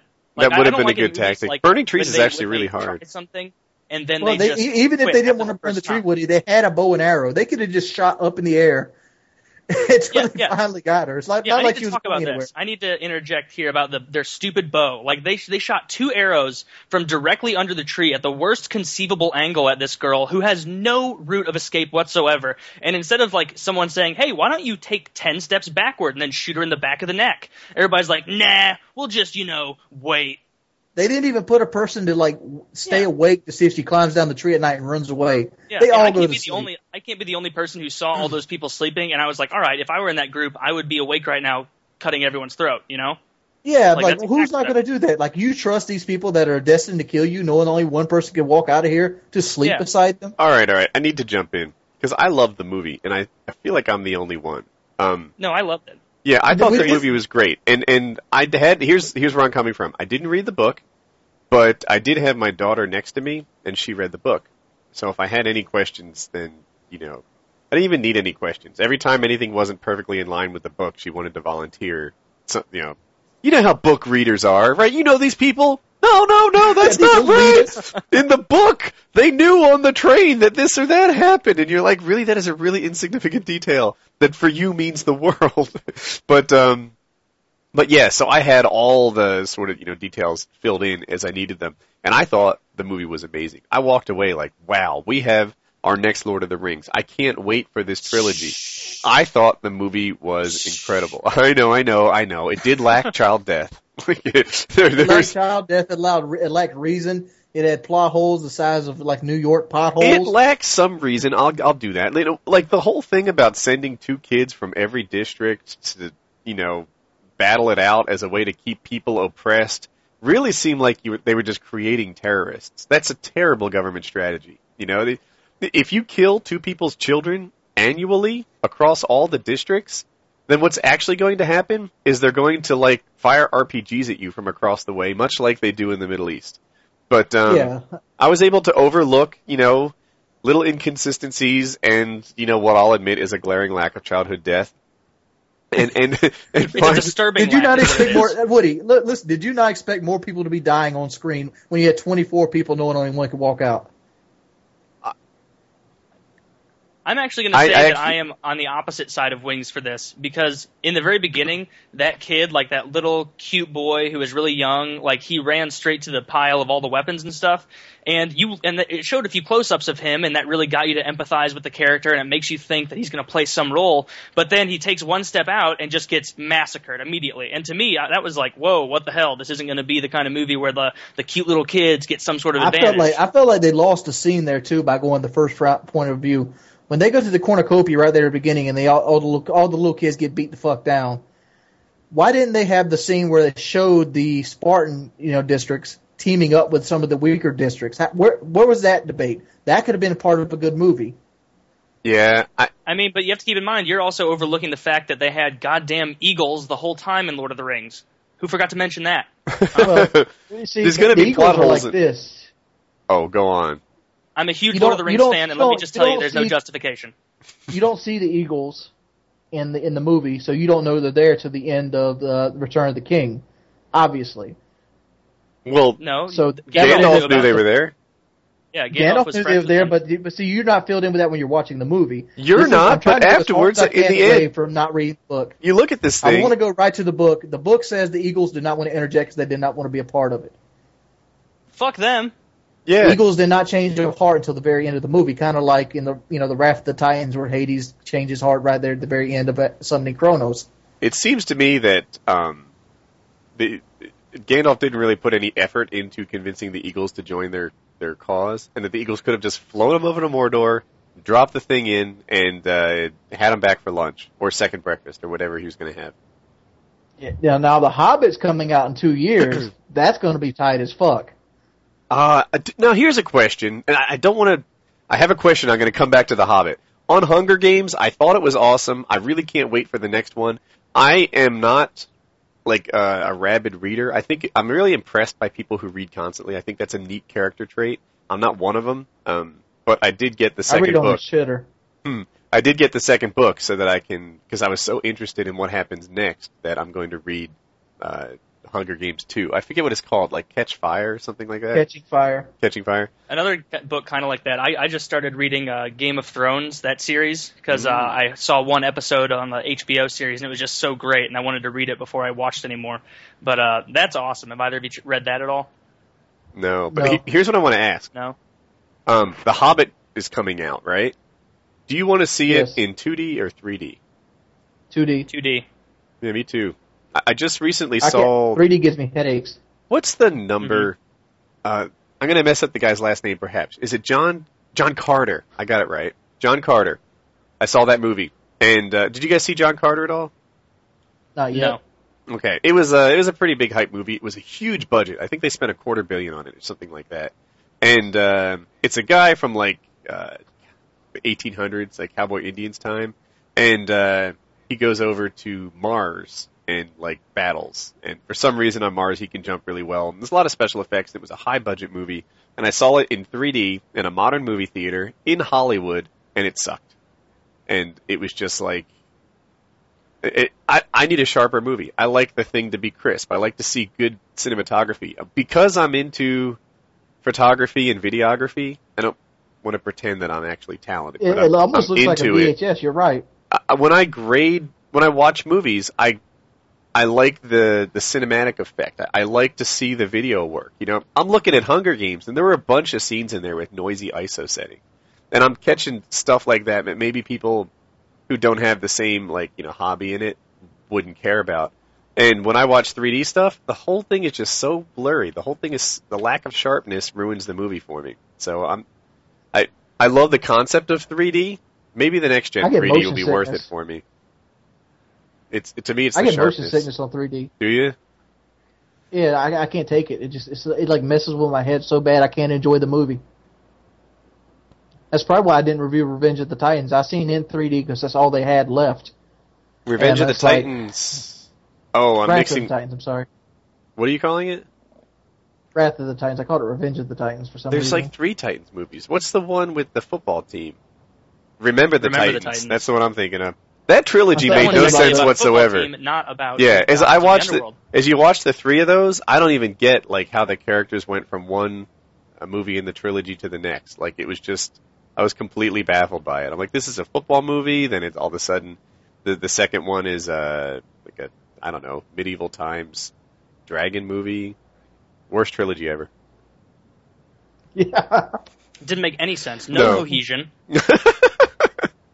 I got so attached to that black guy, and then he wasn't even there. He like changed into some kind of dragon. I don't even know. I was so bombing with that joke. Thank you for coming. I appreciate your help.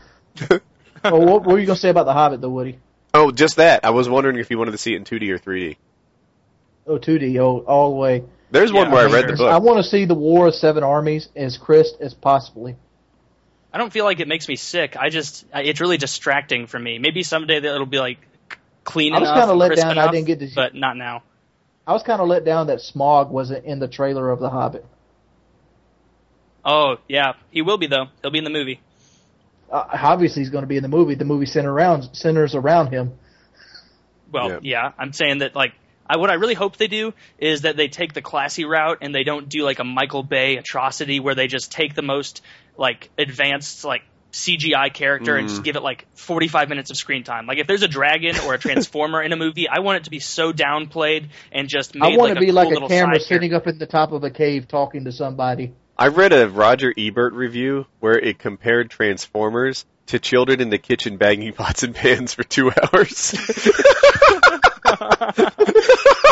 I don't like the Transformer movies Imagine at all. that, Woody. You're just watching your kids in the kitchen, and you're like, man, this is pretty good. 2 thumbs up. It just, yeah, it's like, man, that's totally what it was like. So yeah, dude, they all want us to talk about Hutch. My chat is filled with like Hutch. I don't know what else to what say. do you want to talk about? Yeah, Hutch was one of the original Call of Duty commentators. Then he moved then he got a Respawn partnership, like much like I do today, and he moved most of his content from his personal channel over to Respawn. And then he got a job at Respawn, or Machinima, I should say, and he worked there and made lots of like vlog type stuff with Sark. And then he decided not to work there anymore. He stopped. He took a month off from Machinima, and then he came back for about 2 weeks, and then he decided that he was finished working in this scene. You know, he said he wasn't going to tweet, Facebook, or post on his channel anymore. And Hutch has always been a nice guy. He's kind of an intelligent guy, and that's more power to whatever the hell he wants to do. Perfect. Yeah. Perfect, right? Whatever he does next, I bet he does it pretty well. I bet that whoever hires him is pleasantly surprised with, you know, what they get in Hutch. And I mean, I'd like to add this. Hopefully he doesn't go back to waiting tables. Hey, and if he does, more power to him. Doesn't like it. He, even though he's a public personality on YouTube, I feel like a lot of fans feel like he somehow owes us another chapter in the story, which he doesn't. This is his life. If he wants to go and do another job, let him do whatever he wants. You know.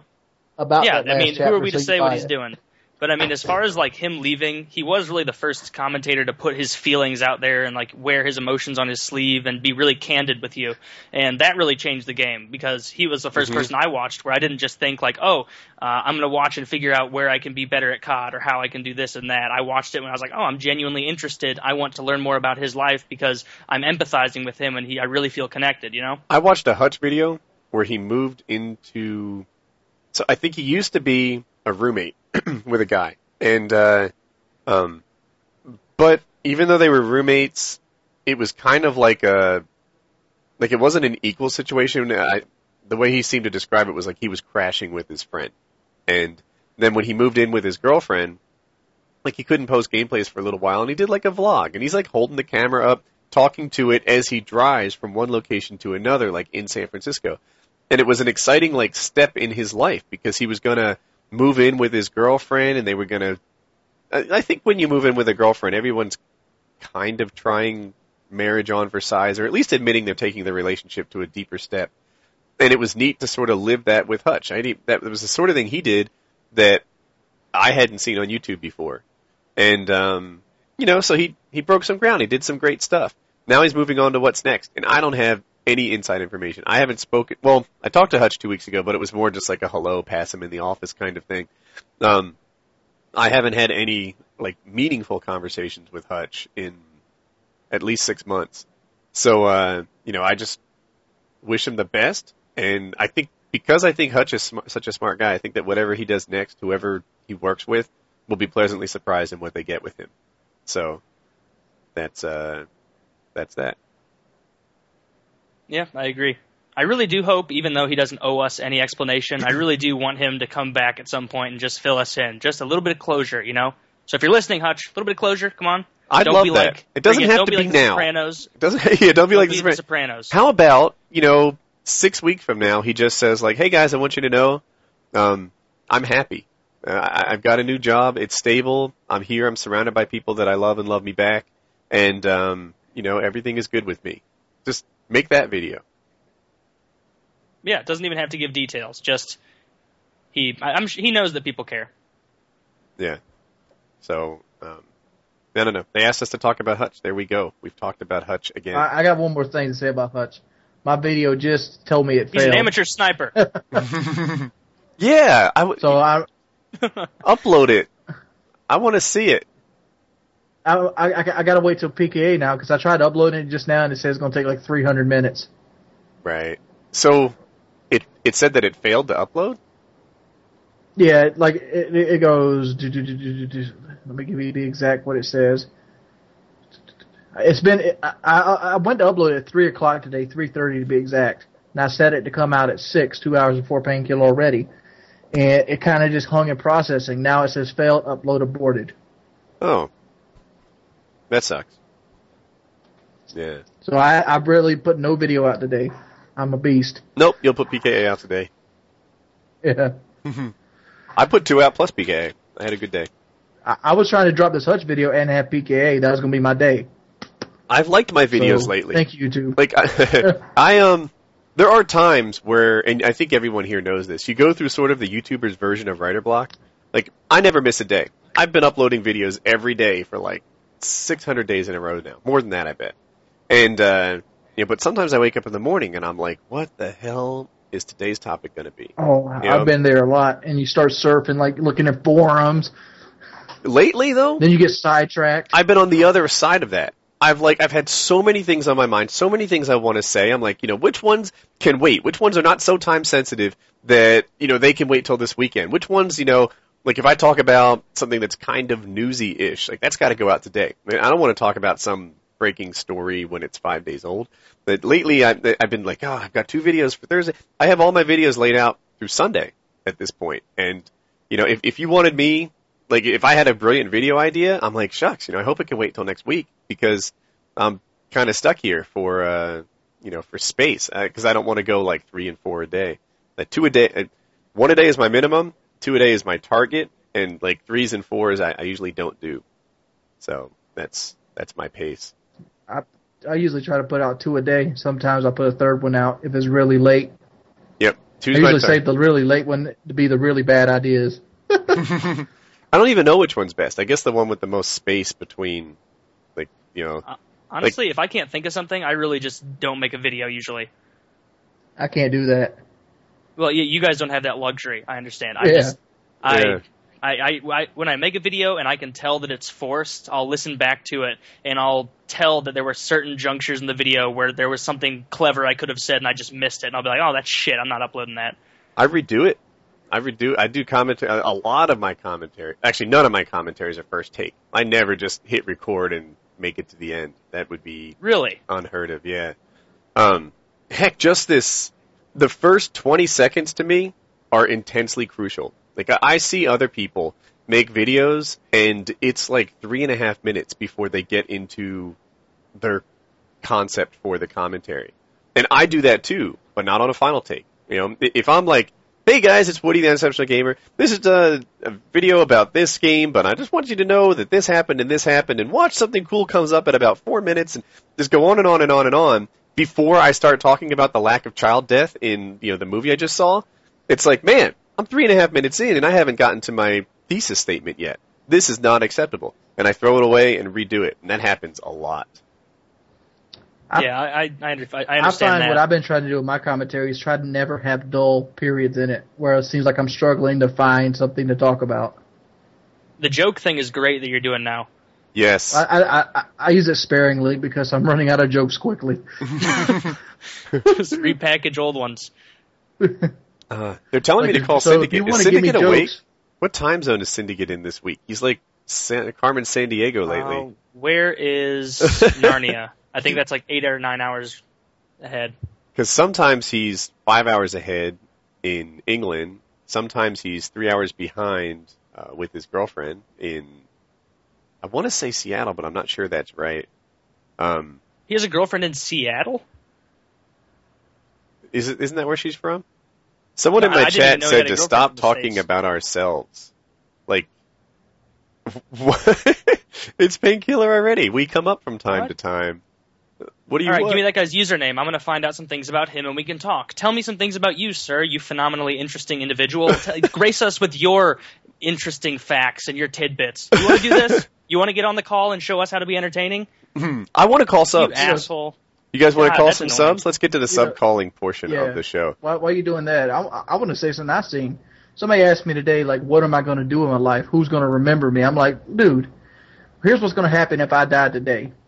I would probably be remembered as a person that gave joy to thousands of people every day. That people would come home from work, they would come home from school, and they go to my videos, and I was a part of their life. That's who I would be if I would die today.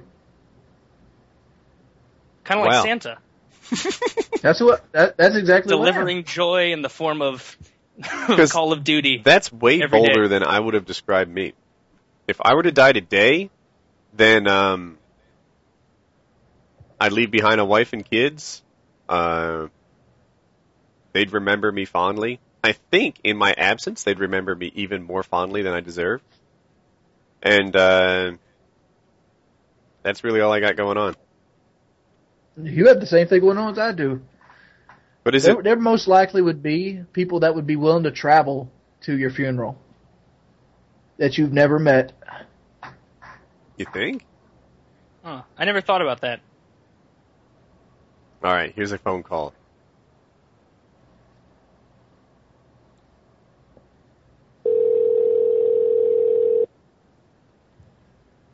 Wait, this is a sub or a prank or what? A sub.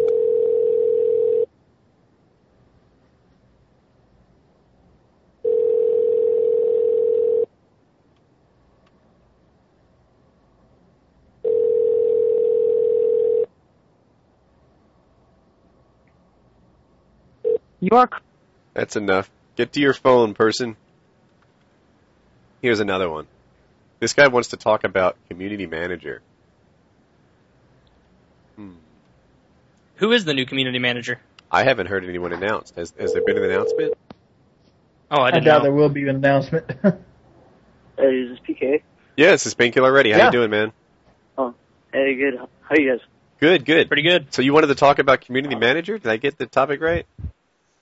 Yeah. I want to know if you guys got to be a community manager, what would your first move be as a community manager? That's a great question. Hmm.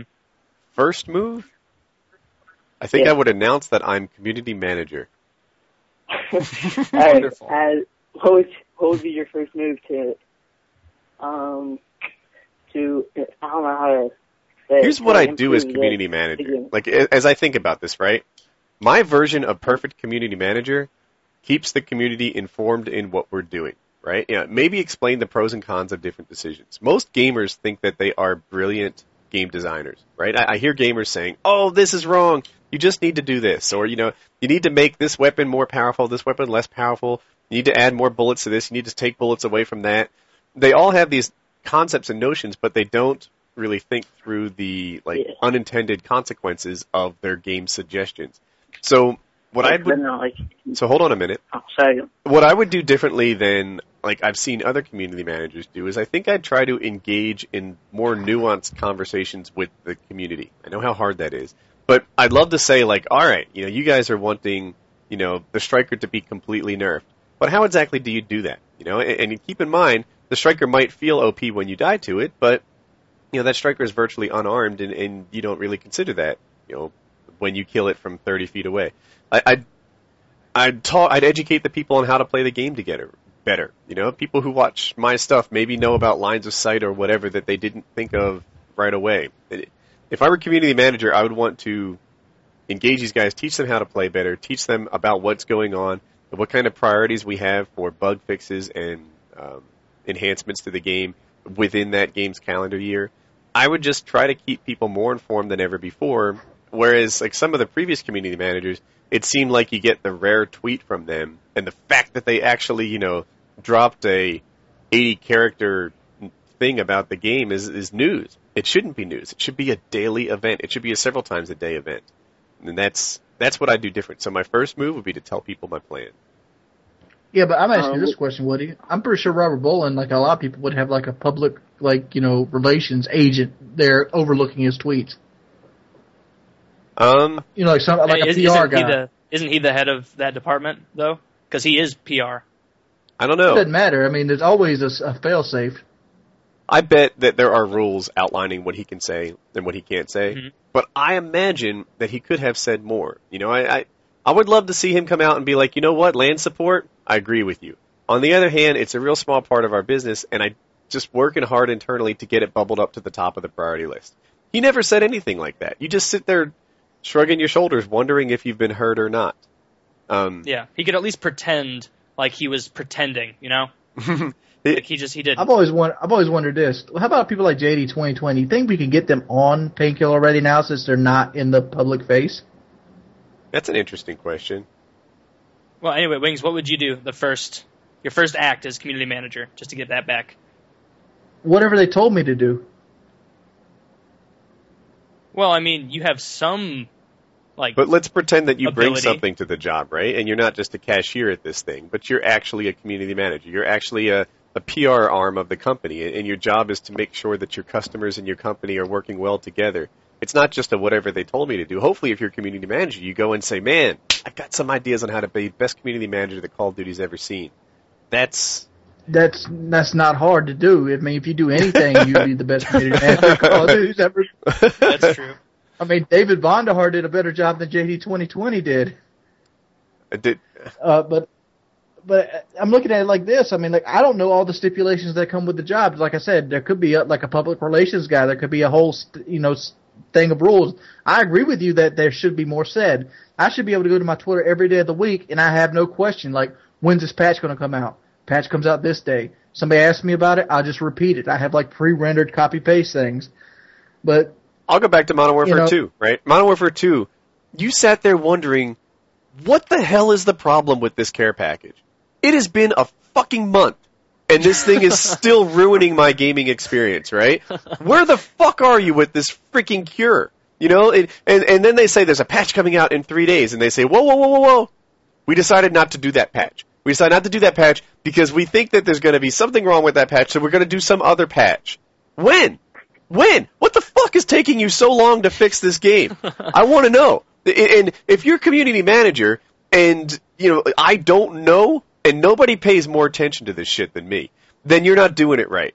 You need to keep people freaking informed. Let us know. Let us know that half your staff just fucking quit because they hate your company. If you tell me that, then at least I know something. I know why this game is so goddamn broken.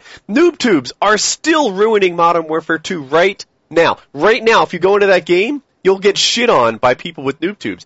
And I want to hear from the community manager, they decided not to fix it. I did what I could, but, I can't do anything for you. It's last year's game, and it's pretty much not supported anymore. I doubt they'll let you say that. That'd make the company look bad. Maybe it would. But I need a higher level of communication than we've ever seen before. I need engagement. And if someone comes and says... I look at it this way. Go on. Like, I don't know if you guys realize, Battlefield 3 just got a patch on March 27th. Mm-hmm. And this patch was better than every patch Call of Duty's ever done. And I'm like, why can't the big game be like this smaller game?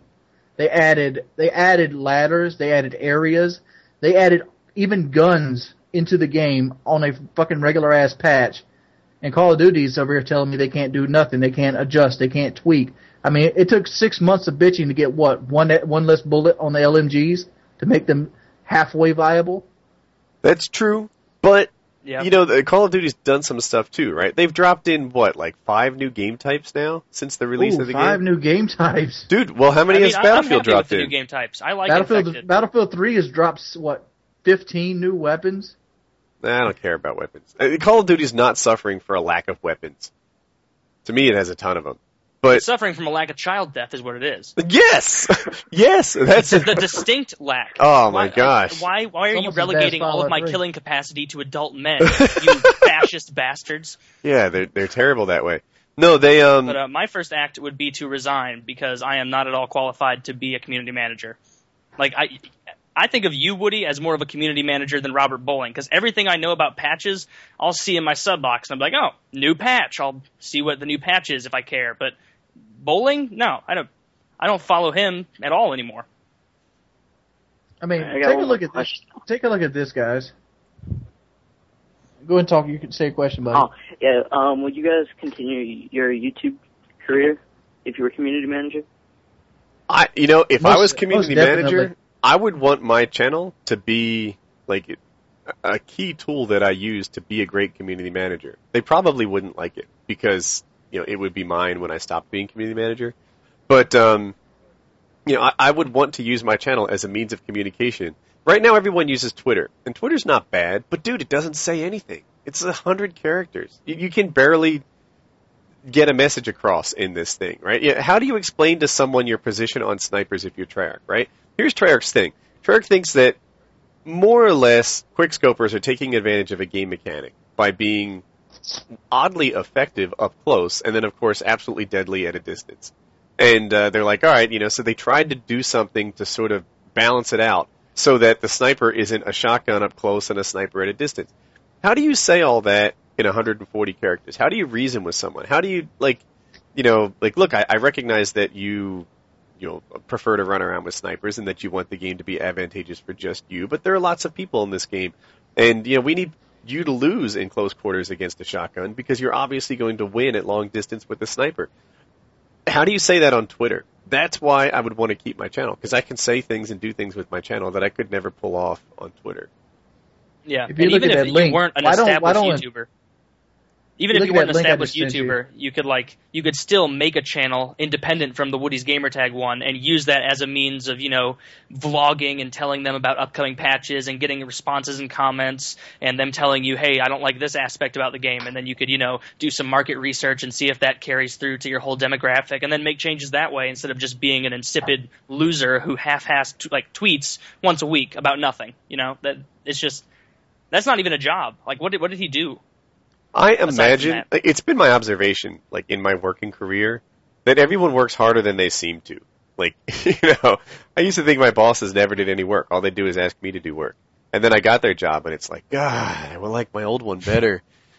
I imagine that he's always traveling somewhere, that he's on the road constantly. And, there's people like me in this chair, how come you're not working for me harder? How come you're not communicating with me more effectively? Yeah.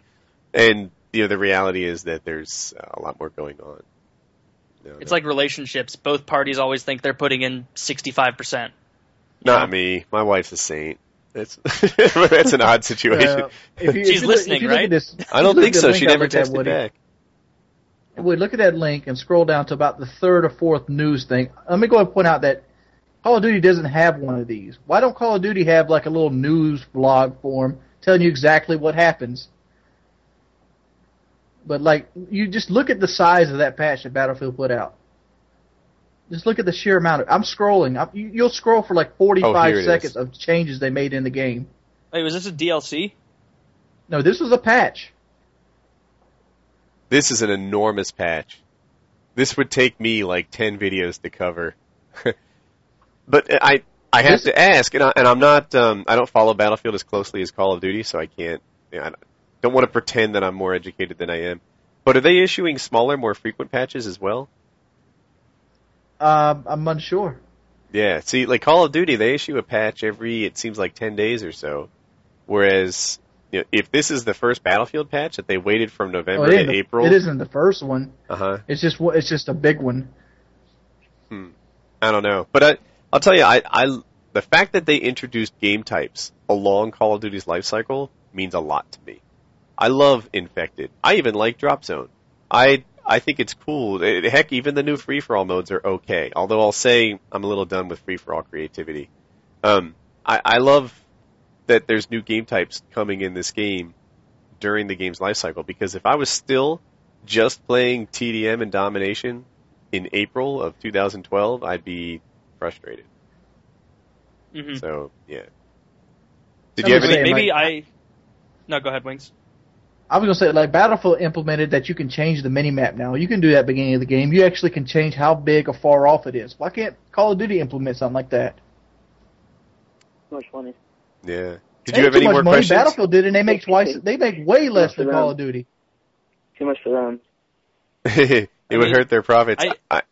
I don't play Battlefield, so I really don't know how big of a deal these patches are, but it could be that Call of Duty lowered the bar so much for what was acceptable as a bare minimum amount of content for a patch that now they're just hitting this horribly low mark every time. And we really don't know as a consumer when it's really that easy. So let me speak as a developer, on this. You've got two choices. You can either have patches every 6 months that are just freaking groundbreaking, but you can have a patch every week that, gets your little changes worked in. As a customer, I prefer the weekly model. I prefer, hey, get something done, update it, and then over the course of 6 months, you realize, wow, this game's significantly changed. So many guns have been rebalanced in Call of Duty. So many new game types have been added in Call of Duty. So many glitch spots that people were able to get to have been fixed along the way. If Call of Duty waited, what has now been, 5 months in, for them to fix that get under the ground map in, what's the snowy map? I've lost my mind. Outpost, right? Outpost. Yeah. If they had waited until now to stop people from getting under the ground in Outpost, I would be ranting like there were noob tubes in this game. I like the weekly patch model, and I don't consider it a low bar. I consider it a high bar for timeliness, not a low bar for content. I mean, I have no idea about programming in that, so you're probably right. And I know what you mean. I would rather have them update little things once a week, but for me, the big issue is I just don't really care. Did you have any other questions, man? No. Thanks for having me on. Good job. Thanks for coming on, man. See ya. Thanks. As I'm looking at it, the last patch other than this one was February 1st. So they usually patch about once a month. But I'm just saying, this just... Are we still here? Yeah, I'm listening to you. Yeah. Oh, just the sheer things they go into. Like, they have big changes in this last patch. Like, look at this, for example. Snipers in Battlefield, they're headshot only, usually. This last patch, they made the upper body now a kill zone as well. That's huge in balance issues. That means they had so much to think about. I don't know. Yeah, I just look at the way DICE runs their company. DICE has never had an overpowered weapon. They were the M60, but they patched it quickly. But think about how many Battlefield weapons can you think that one that's overpowered? In my hands, the shotgun. How? Just kidding. In Battlefield, shucks, so here's my Battlefield experience, and I want to throw out there that I'm not really a Battlefield expert. The guns feel overpowered when they get leveled up and yours are not. Like, that's a frustration I have in Battlefield. When this guy has, like, sights and, like, whatever, hollow points or some sort of extra damage he puts on it. When he has a sniper unlocked compared to my, like, first level sniper, that feels like crap. But once you get your weapons leveled up, I guess there's a bunch of choices to use. I don't know. You think they're all not overpowered? There's 17 attachments for every weapon. Jesus. Something about Wait, every weapon in Battlefield has 17 attachments? Yes. And they take a lot longer to open than COD.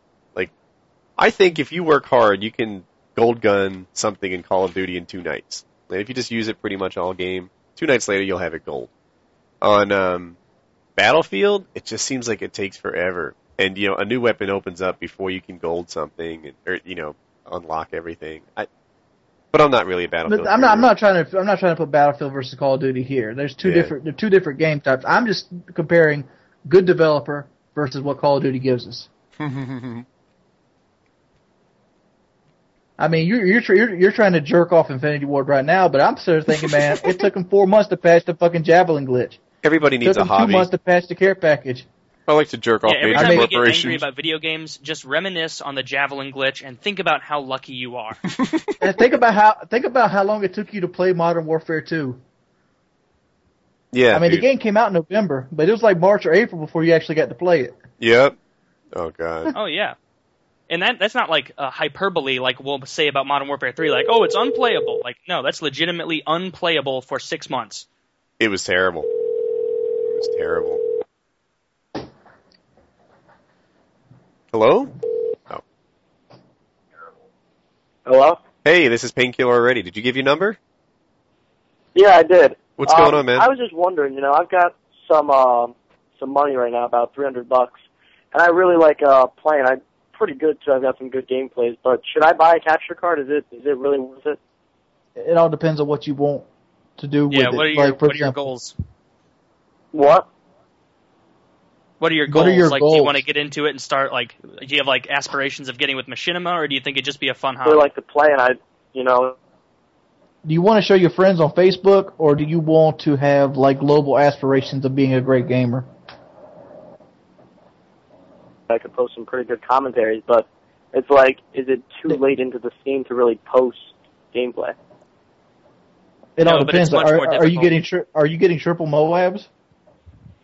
Not triple. I've got a couple double though. I mean, because gameplay alone isn't going to escalate you up to where you need to be. I mean, it's kind of a mixture of gameplay and commentary, but you got to understand that you're jumping into a market that's oversaturated to begin with, and you might be thrown $150 away. But if you want to do this somewhere just because you want to do it, because you want to show your friends that you're double Moab, or you want to show, somebody, from another state, like, yeah, I beasted right here, go for it. A capture card is a very good device because you can use it on more than just Call of Duty. I mean, there's a number of accounts you can use it on, and it's always good to be able to record if you need to. Even just to prove a point in a forum, like you say you frequent a forum somewhere, you want to show somebody that's talking shit in the forum how it works. Capture card is good in that department as well. Here's what I use my cap card for. Of course, the number one thing is my YouTube channel. I've also won a few Game Battles games that I otherwise would have had disputed because they claim something that we didn't actually do. And it's like, man, you don't understand. Everyone on this team recorded their entire gameplay. You're not getting away with this lie. And then with that, they're like, okay, I guess you're right. As far as it being too late to get in the game, I don't think so. I think there's constantly going to be a revolving door on who is big. I keep hearing like, oh, it's so much harder now than it used to be. Maybe, I don't know. Like, to me, Syndicate sort of broke late last year, right? X-Jaws, me, White Boy, we broke earlier last year. Hutch, Blame Truth, XCal, they broke before that. There's going to be someone who hits the scene next year that's, killing it. But you gotta understand, like, Syndicate did it because he had a different angle. And if you have a different angle, yeah, it's by no means the door is wide open. Well, I don't think you're going to get big. Double Moabs, yeah, I don't think that door's open. If you want to do well on YouTube, I don't think you can do it by being a copy of someone on there already, right? Like, you're not going to be a better Wings than Wings, a better Fearcrads than Fearcrads, or a better Woody than Woody. But if you can be the best you, then that guy might be someone that people want to see. That's possible.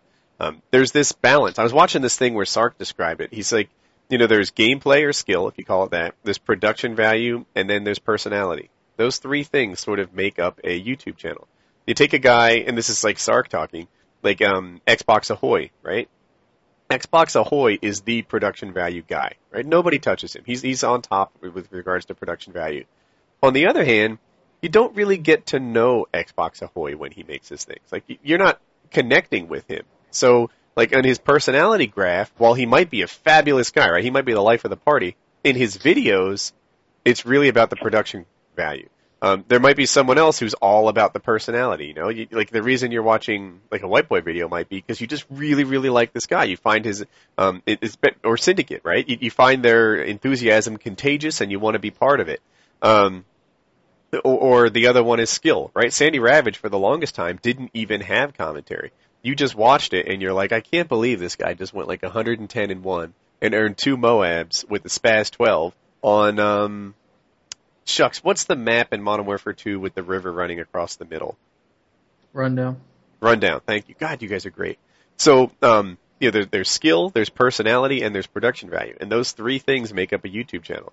And you need to find some way that you're going to go and figure out what makes you great. It sounds like you're saying my gameplay is fantastic, but that alone doesn't usually carry a channel, right? That I've seen so many Moabs that they're not even interesting to me anymore. And most of the time, I think I actually don't want to see them. I actually thought about doing a video asking the community, do you even want to see these things anymore? Because it seems like a stale, barometer. Yeah, I'd much rather see a guy get 70 kills on an AC-130 than go for the Moab.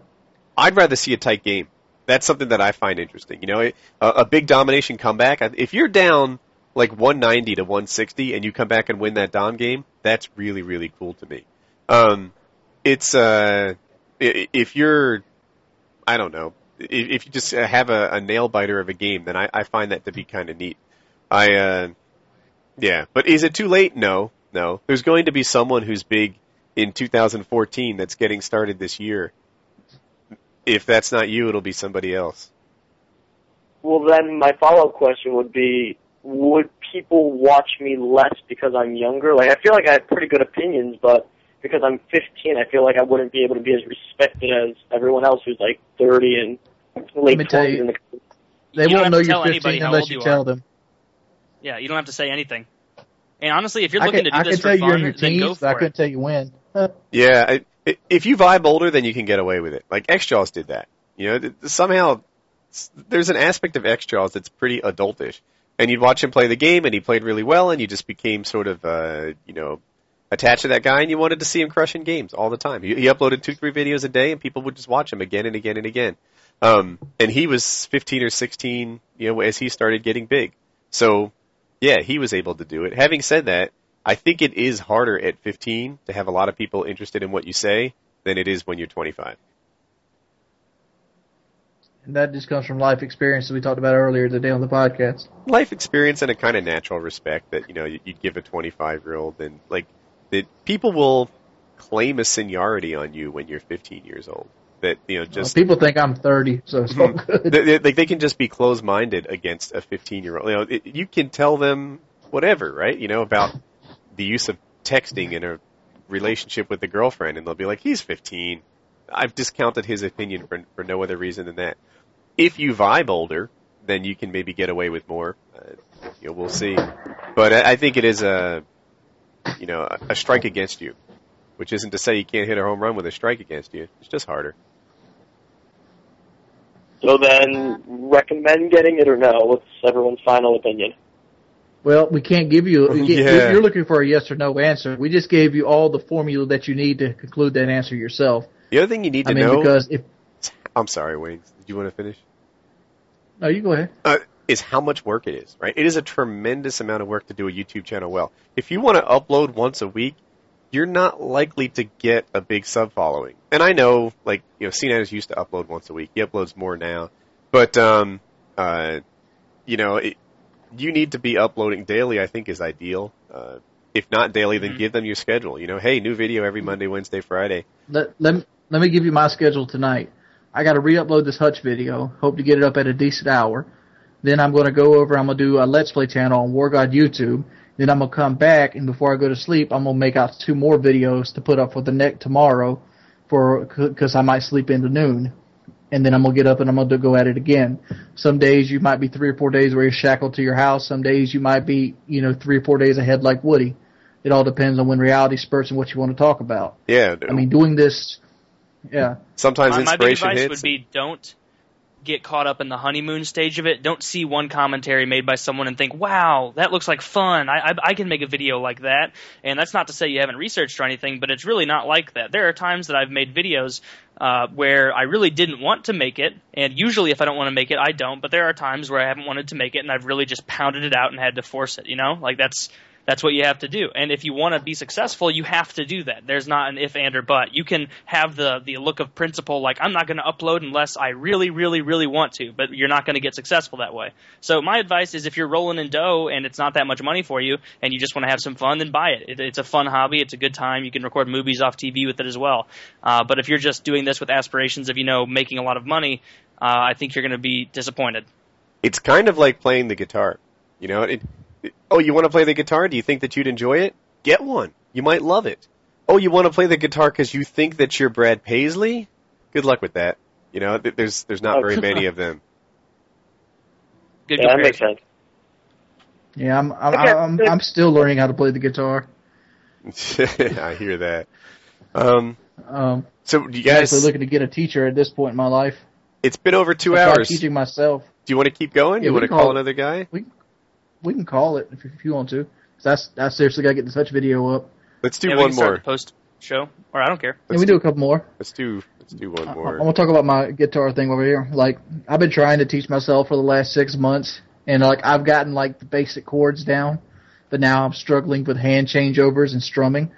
So I'm like, I might as well just bite the bullet and go get me somebody that actually can sit down with me. I'm feeling like I need the human aspect.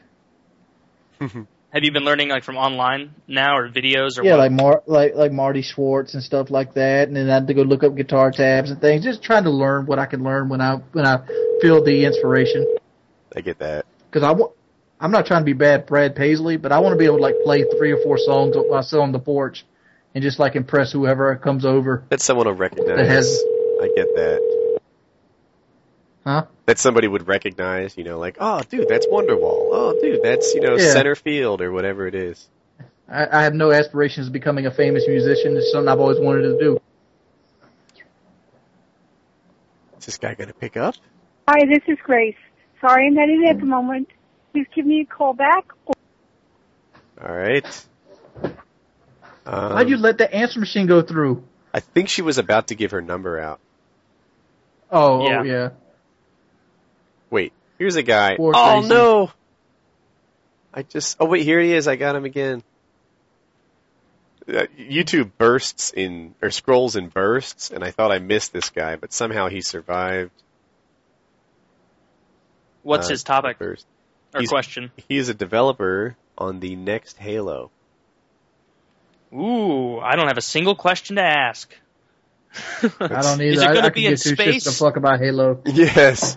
Yeah, I don't care. Red or blue? Why has I only got 340 people watching my stream? Hmm? Is the stream bag or something?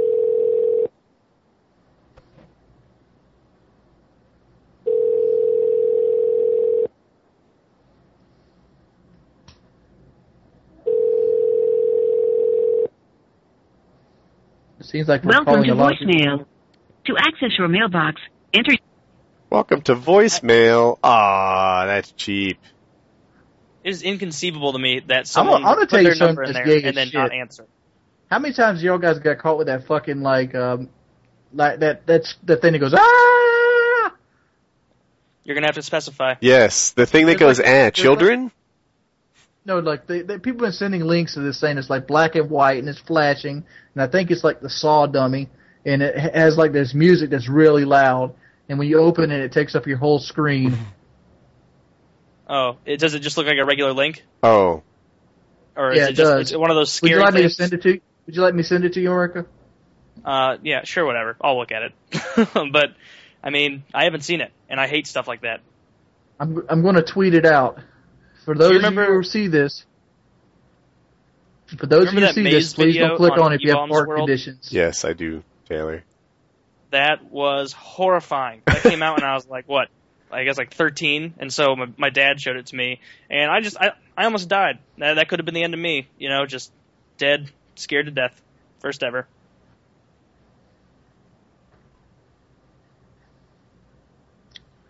This guy has a question about ads. Ads? He has me oddly curious. Like, it sounds like a terribly boring topic, but I can't resist it. Oh, wait. All right, Marco. Damn, scrolling. There was a guy who wanted to hypnotize Wings of Redemption. That would have been good. Click on that, Merca. Dude, not in the middle of the podcast. Hello? Yeah, do it, son. All right, I'll click on it.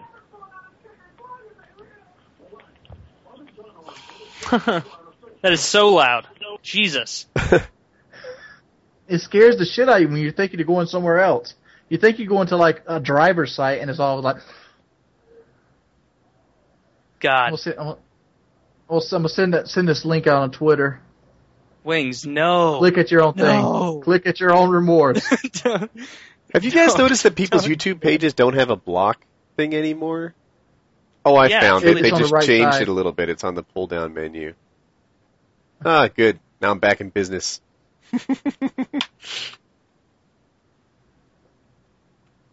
Wings, did you just tweet that link with no I did. text at all? You No text at all. are a bad person. 6 retweets already.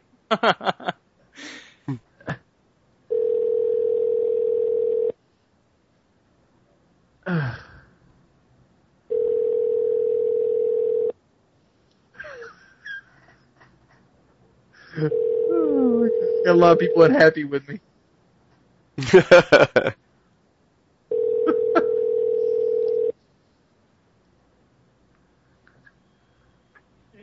hello, this is Isaiah Yard.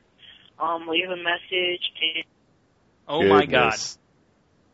Yeah, it's the same thing. Like I was kind of expecting somebody to hit me with it today, and it still like made my heart jump and feel numb. I was like, yeah, you sent shit. that to me and told me explicitly, this is a scary video, it's loud and flashes black and white. You told me exactly what it was going to be, and you even premised it saying it was scary, and I clicked on it, and I'll admit, I was shocked and scared, because it's louder than you think. I hate shit like that. On my screen, I have the volume turned down so that I don't hear the stream echoing through my mic and such. And I saw it without volume, and it was really nothing to it. I'm like, oh, look, a flashy, ugly person. Oh, yeah, without volume, it's harmless. Turn the volume up, Woody, and even know it's coming, it'll still get you. All right, I'm going to try it.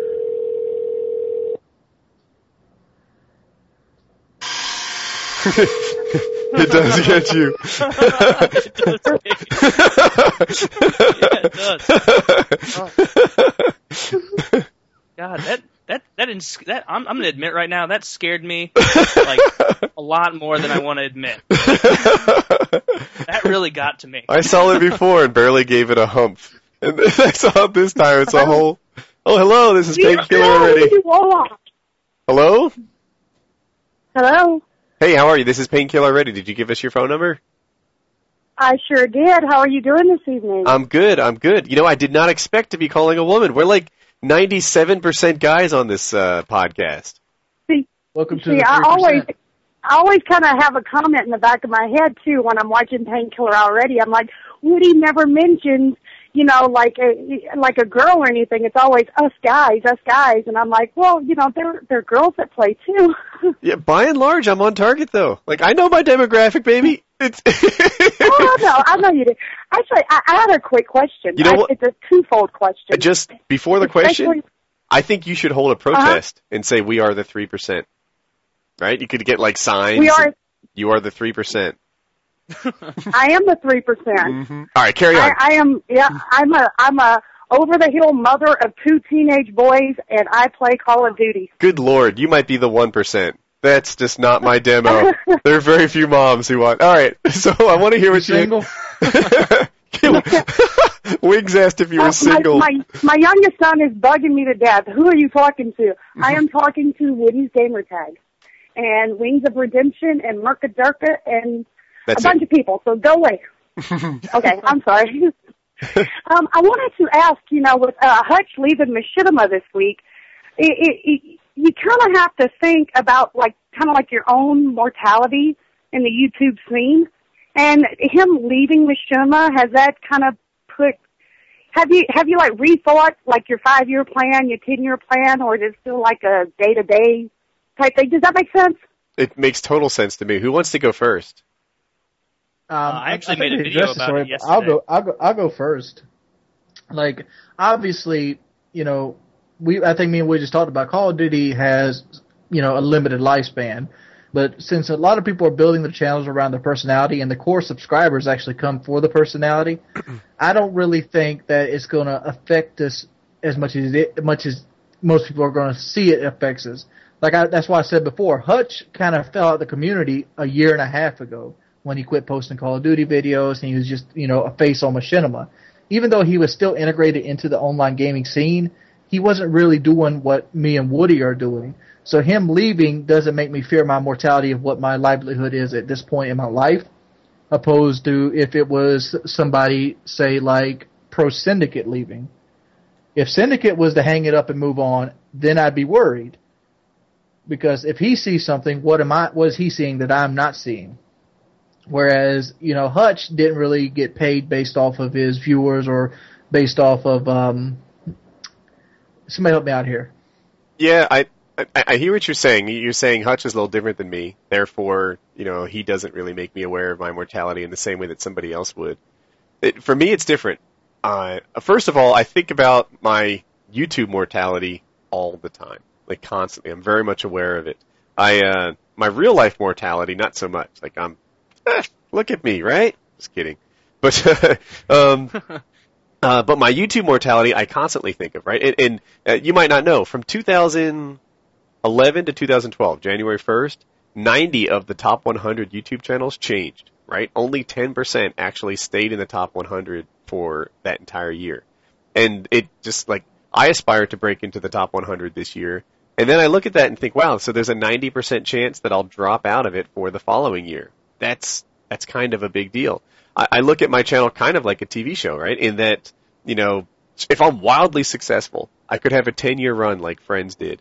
If I'm sort of normal, I'll get, you know, a 5-year run like somebody else did. And if I suck, I'll have a 1-year run like, you know, the channels that they're TV shows that just don't make it very far.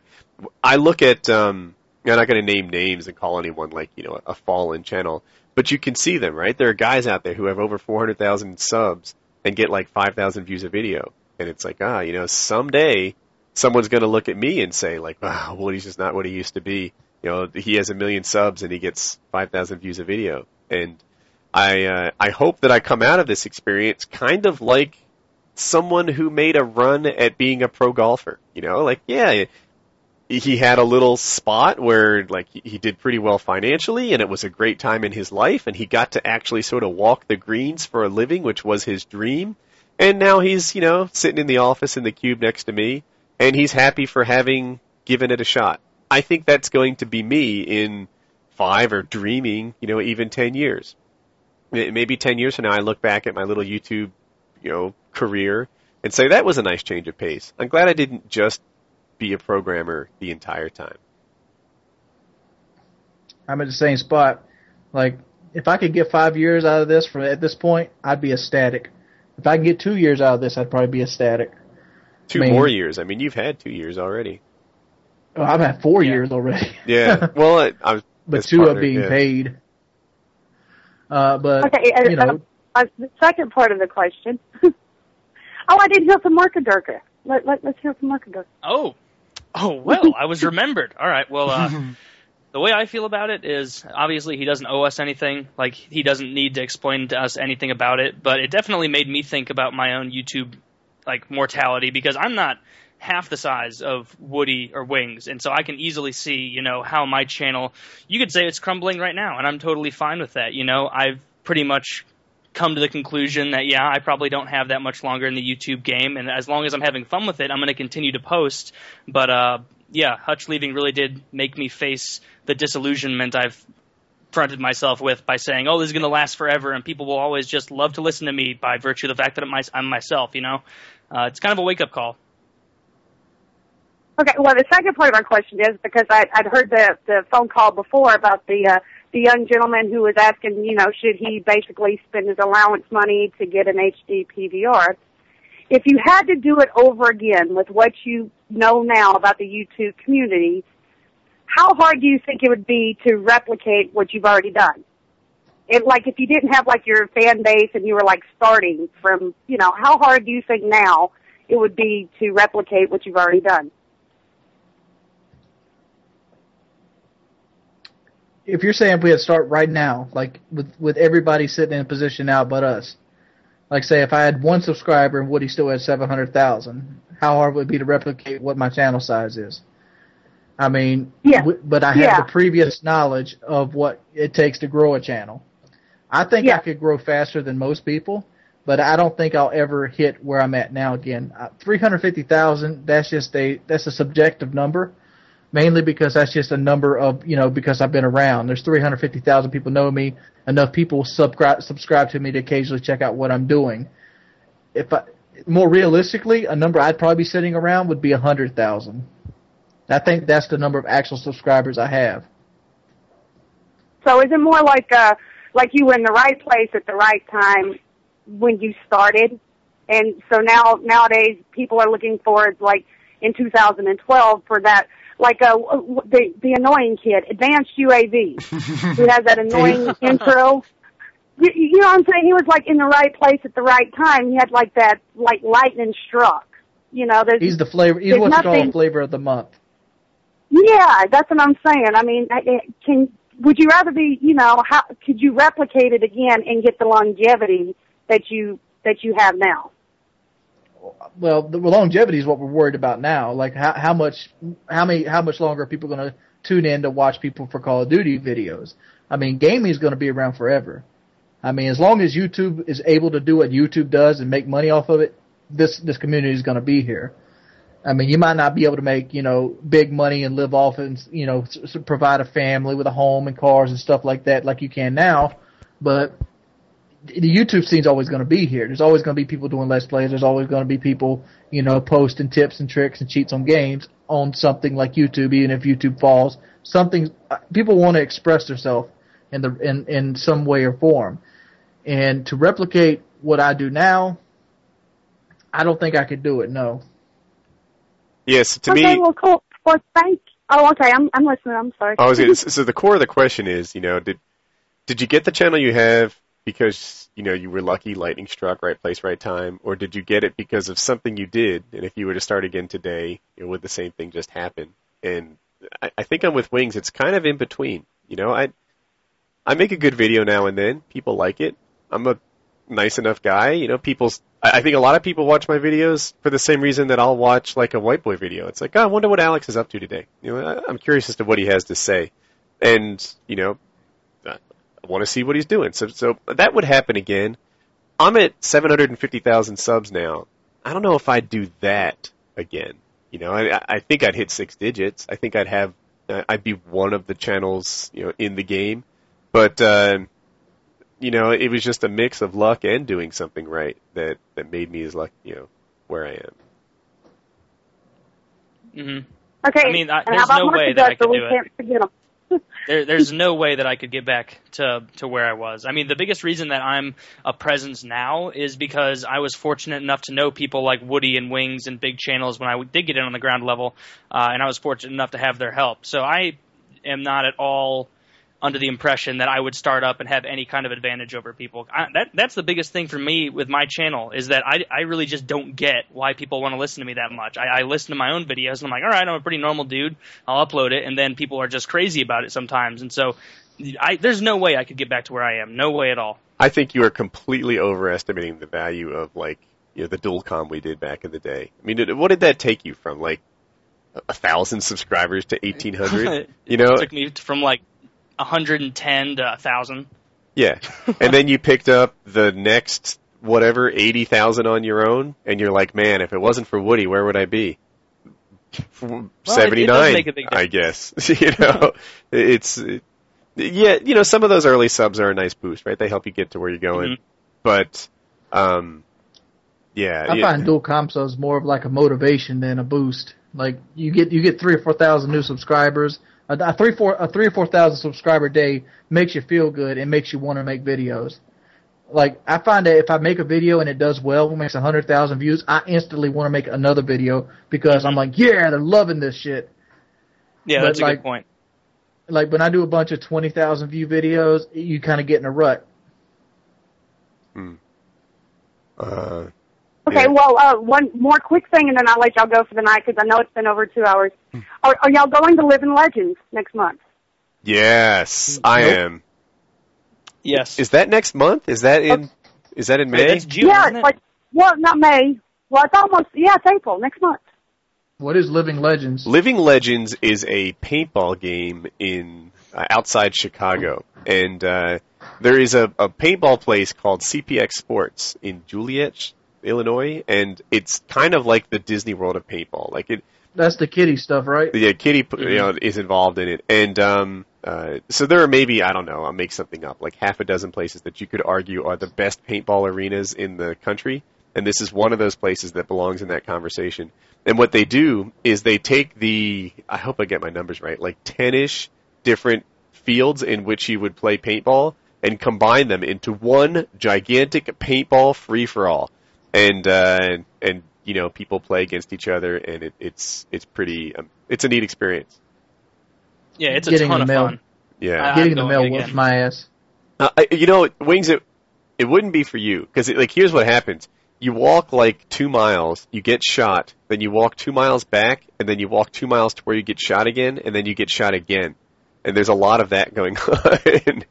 No, Woody, that's because you didn't know the rule that everybody else was playing by. Woody is the only person in the entire Living Legends group that actually played by the rules. When you got shot, you were supposed to walk these like a literal mile and a half to the respawn area and then walk back to probably get shot again. And Woody is the only person I know who had the valor to do that. I cheated my ass off. So many times I would cheat because I'm not walking all the way back there in the sweltering sun. Screw that. It's hot Nobody's too. gonna know. It was like it's hot, and not only is it hot, but because paintballs hurt, you're wearing like padded long sleeve shirts and long pants and boots, and I'm just like super hot.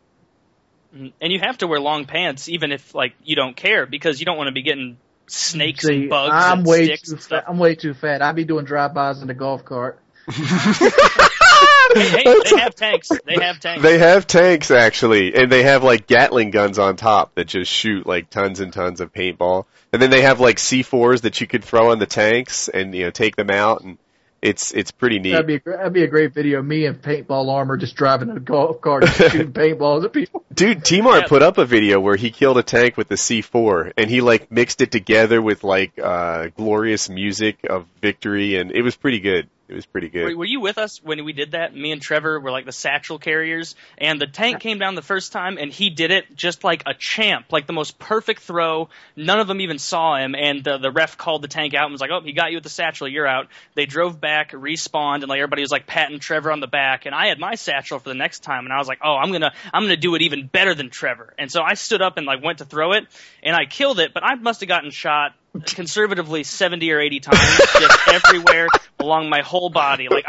it was not at all the feeling of elation and glory that I thought it would be. I was like, I'm going to show everyone how great I am. Just stand up from behind the log, just pain and suffering on every inch of my body. Yeah, it hurts too. Like it hurts. Do you want us to let you go, caller? No, I just want to, y'all can move on to the next, but I just want to say my boys and I will be at Living Legends in May, and hopefully y'all will take a second and take a picture with us. Absolutely. Y'all have a great evening. Absolutely, yeah, man. How do you guys afford these trips? I guess. Well, so... Money. Yeah. So, sometimes... Well, now, like, the Me of Today gets sponsored, right? Like, I travel around, and I mention my sponsors, and they cover it for me. So that's a cool thing. Before that, sometimes I just pay for it. Sometimes it was a mix, like, hotel was covered, flight was not, or something, close to that. So, but, today I thank my sponsors, and they cover my flight and my hotel. Like that Tokyo trip, for example, Gamma Lab sponsored that. So I made a daily vlog and just was sure to tell them how appreciative I was. I've always wondered. So I'm like, how do these guys? Because it takes like a trip to Chicago done right is at least $1,000. I think that's a little high-ish, especially if you share a room. Like so my trip to Chicago, I think was round trip tickets $400, and you got 2 nights of a hotel room, another $120. Dinner, probably looking at another $50. So far you're up to like, almost 600. And you got cabs and you got other things and, you might buy drinks and stuff like this. I mean, $1,000 is not out of the question. No, I'm talking about a couple nights. So here's how it goes, right? The flight, you're pretty much right, is like $400. And then, the hotel, you share it with like 2 or 4 other guys. And, so that's a step in the right direction. And so now we're up to like, what, $550 maybe, because it's a couple different nights. And then as far as food, yeah, that costs some money. Usually a dinner or two. FPS Kyle's rolling so freaking deep, he just drops his credit card on the table and pays for everybody. Yep. Yeah, right, that happened. Like you get the bill and it's like, how are we going to split this up? And what happens next? And Kyle's like, split? No. Yeah, I love that because Woody's old enough that he has to be like, oh no, let me handle it, and I'm just young enough, and I'm like, oh hell yeah, Kyle, got the car. When we went to South Carolina, Kyle bought one. I bought 1 or 2 as well. I think I bought one when Wings was there, and another one when you weren't. And Kyle bought some, that's for sure. Kyle bought Chili's, you bought Outback. You got shafted on that one. No, what is it, dude? Yeah, if you call it shafted, I'm still in debt to Kyle with regards to meals and stuff. But it's all good. It's all good. So yeah, that's it. Now when I travel, I typically just pay for food and like cabs and stuff like that, which is reasonable. So anybody out there want to pay for me to go to places, feel free. Although I'll tell you, like, I used to, at least contemplate like an airplane upgrade. If not first class, like if first class was cheap enough, like $75, I did an upgrade. More often than that, I'd pay like the $18 or something that they charge for an exit row seat and things like that. Now that someone else pays, I just go with the cheapest rate all the time because I feel grateful and don't want to act like I'm some sort of high roller. And it's, like, hey, hotel. See, that's the problem. Like that $400 trip for Chicago would cost me $800, so they'd require me to buy 2 seats. Or first class. Or first class, yeah. Well, they wouldn't require you to buy 2 seats. They will require you to buy 2 seats. I almost got kicked off the plane because I didn't have 2 seats when going to Los Angeles. No, that's a real thing, Taylor. Like when you, really? Yeah, it's when you would fit better in 2 seats, they ask you to buy 2 seats. Huh. Well, then I guess like if you're going to buy 2 seats anyway, first class is the way to go. Yeah, they're roughly the same first price. Class costs more than 2 seats. I wouldn't know. I've never flown first class. You've never flown first class? Oh, it's great. It's No. great. Yeah, first of all, the food is way better. You know how they have like 2 stewardesses handle like the 100 people in the back? They've got like another 2 for the 12 up front. So they're like, man, doting on you this. nonstop. They literally serve like lobster and cheesecake, like good cheesecake for your meal. You know how you're all like looking at that one television 3 rows in front of you? Of course, everyone has like a bigger TV in your own seat in first class. Sometimes the chairs swivel and you all turn sideways and get like more leg room. They give you heated towels to put on your face and like just make you feel glorious or whatever a heated towel is supposed to do. I don't know, open your pores or refresh you or put you to sleep. What else do they do? Of course, my whole world just got turned upside you go down. through your own security line. And, so everyone's waiting in this long line, you go to, like, the fast lane. When you check in your bags and stuff, you go through your own ticket line, like, just for first class. It's great. No, don't act like I fly first class all the time. Do you get to sit next to an asthmatic man who breathes heavily out of his mouth and smells bad? No, you don't. You don't get the character building experience that entails. And that is why I will continue to buy Coach. This is the coolest thing. Coach. I was flying back from L.A. or something like that. And I had a stopover in Dallas. So at Dallas, it just turns out that my boss at work was on the same flight. Like we weren't going. He had the same connection, and we both went back to Raleigh at the same time. So and then I upgraded to first class. I know I was coming back home from COD XP, so I upgraded to first class. And the best thing, there are moments in life where you achieve victory, right? You probably have a couple of them in your own, like, you know what, that day where I stood up to that bully, that was awesome. Or that day when I won this competition or brought home that trophy, that was, you get these moments in life that you just say, like, yeah, like, that was for me. And one of these flights home, I sat down, I grabbed my magazine or book or phone, and I started doing my thing, and my boss walked past me in first class to go sit and coach. And it was like, man, this is glorious. This is so fantastic. And he saw me and just kind of like, it was like, yeah, I was working 2 jobs at the time, which was basically the difference. And, so I was humble about it and everything. But internally in my head, it was like, first class, bitch. So, yeah. You should have made a huge scene about it. No, that's not how we roll. Are you headed back there? Isn't that where the plebeians are? What's the literacy rate like back there? Huh? Significantly different from here? Oh. They have water that doesn't have, horrible malaria in it up here. I don't even know if you can get malaria from water.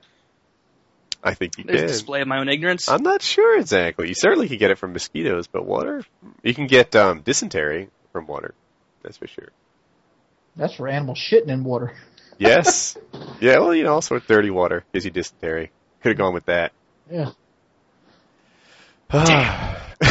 Opportunity missed. That's the one thing I always have to worry about. Fear. I hate that. Like, I don't get to go on a lot of trips because of that thing right there. It's just so expensive for me. Like where it might be out $1,000 might not be out of the realm for somebody skinny like Merker and Woody. It's very a possibility every time I take a trip. I mean, how are you doing with the weight loss still? Horrible. Would you want a nice answer? No, I wanted a realistic one. I'm glad you're being honest.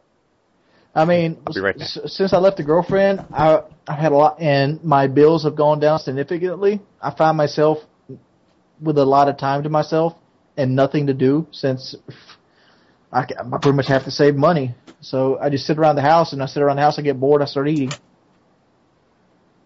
I mean, I could be more productive with my time and start, like, working out and, like, videotaping it to make more money. But, like, it's easier to be lazy. It is. I mean, that's not the answer. Maybe you can find a different hobby. Like, do you like to read? Like, do you like... I like watching movies, and I like working on cars. I'm one of those weird people that actually likes working on cars. Like, I'm happy as shit if I'm stuck up under something. Well, that can be interpreted a number of ways, and I'm sure that'll be isolated as a soundbite before the end of the night. So, that's good.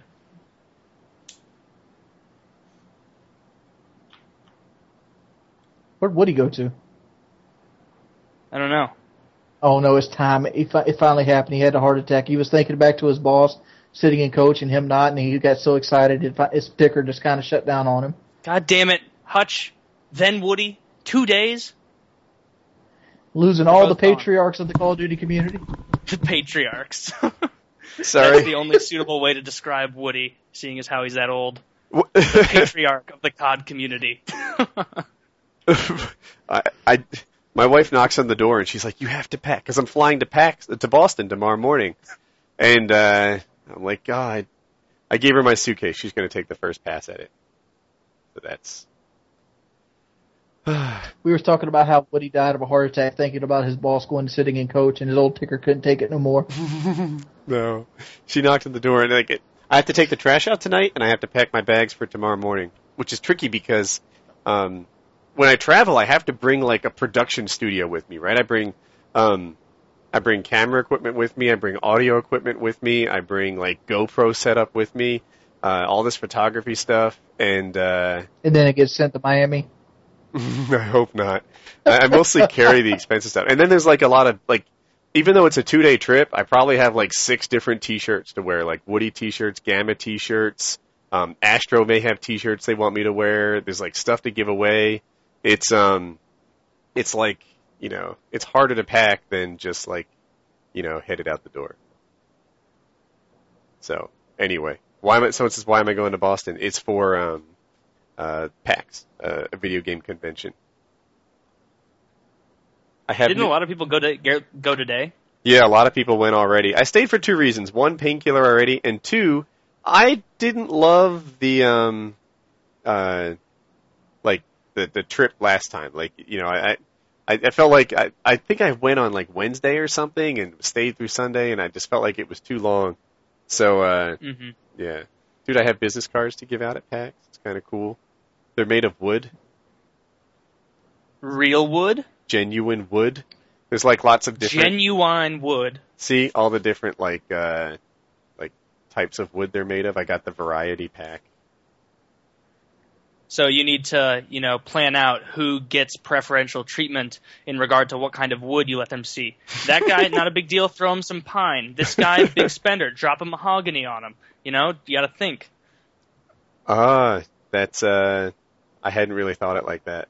I don't know. I just, they have my phone number on them, so it's more like, who am I going to give this business card to? Like, how can I make sure that it doesn't go further than it needs to go? Like, those are the thoughts I actually have.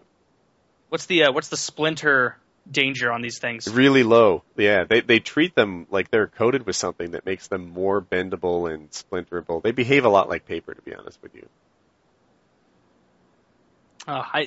There was no way for me to think about that other than to think that you were carrying around like Jenga block size things in your wallet.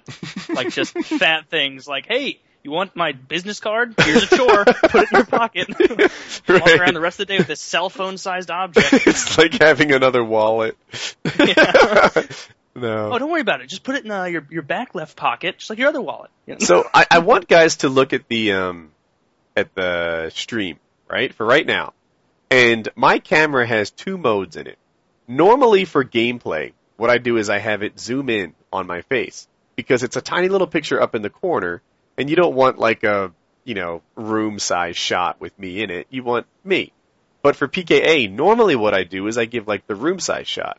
But today I had it zoom in. So, one thing it does is if I move around like this, it'll like change the zooming. See how that works? And, I'm not sure if this is better or worse. So I would like people to just write like good or bad. Good if you like the zooming and seeing more me, or bad if you would prefer to have like a wider shot where I'm just in it. So I'm waiting for my I think it's good. I think it's good too, but I'm not sure. One downside is when it's zoomed in like this, any flaw I have gets magnified, right? Like, say my eyes are a little baggy because I'm kind of tired. Then, like, boom, it's like, Woody, why are you so tired? Woody, you look hungover. Woody, did you smoke dope? Woody, you're this, you're bad, you're whatever. Woody, I found this flaw in you. This, and it's like, man, you guys are freaking rough on me. Do you always look like a model? I don't know. Maybe you do. So they don't. I'm looking. So far, it's evenly split between good and bad. Maybe a little more bad than good. Ooh, bads are taking over. Bads are taking over. Everyone who writes good is entered in a raffle to win something great. I can change it. I can change it for next time. It's not harder or easier for me. I just want to know what people want, and I give the people what they want. So you guys ready to wrap up? I think we're 3 hours deep. Yeah. Yeah? Yep. All right. So that was Painkiller already. I think 89. It could even be 90. I just took my best guess. And that was it. Now the goods are rolling in. But whatever. So thanks for coming out, guys. I hope you enjoyed the stream, and have a good day. Peace. See you later.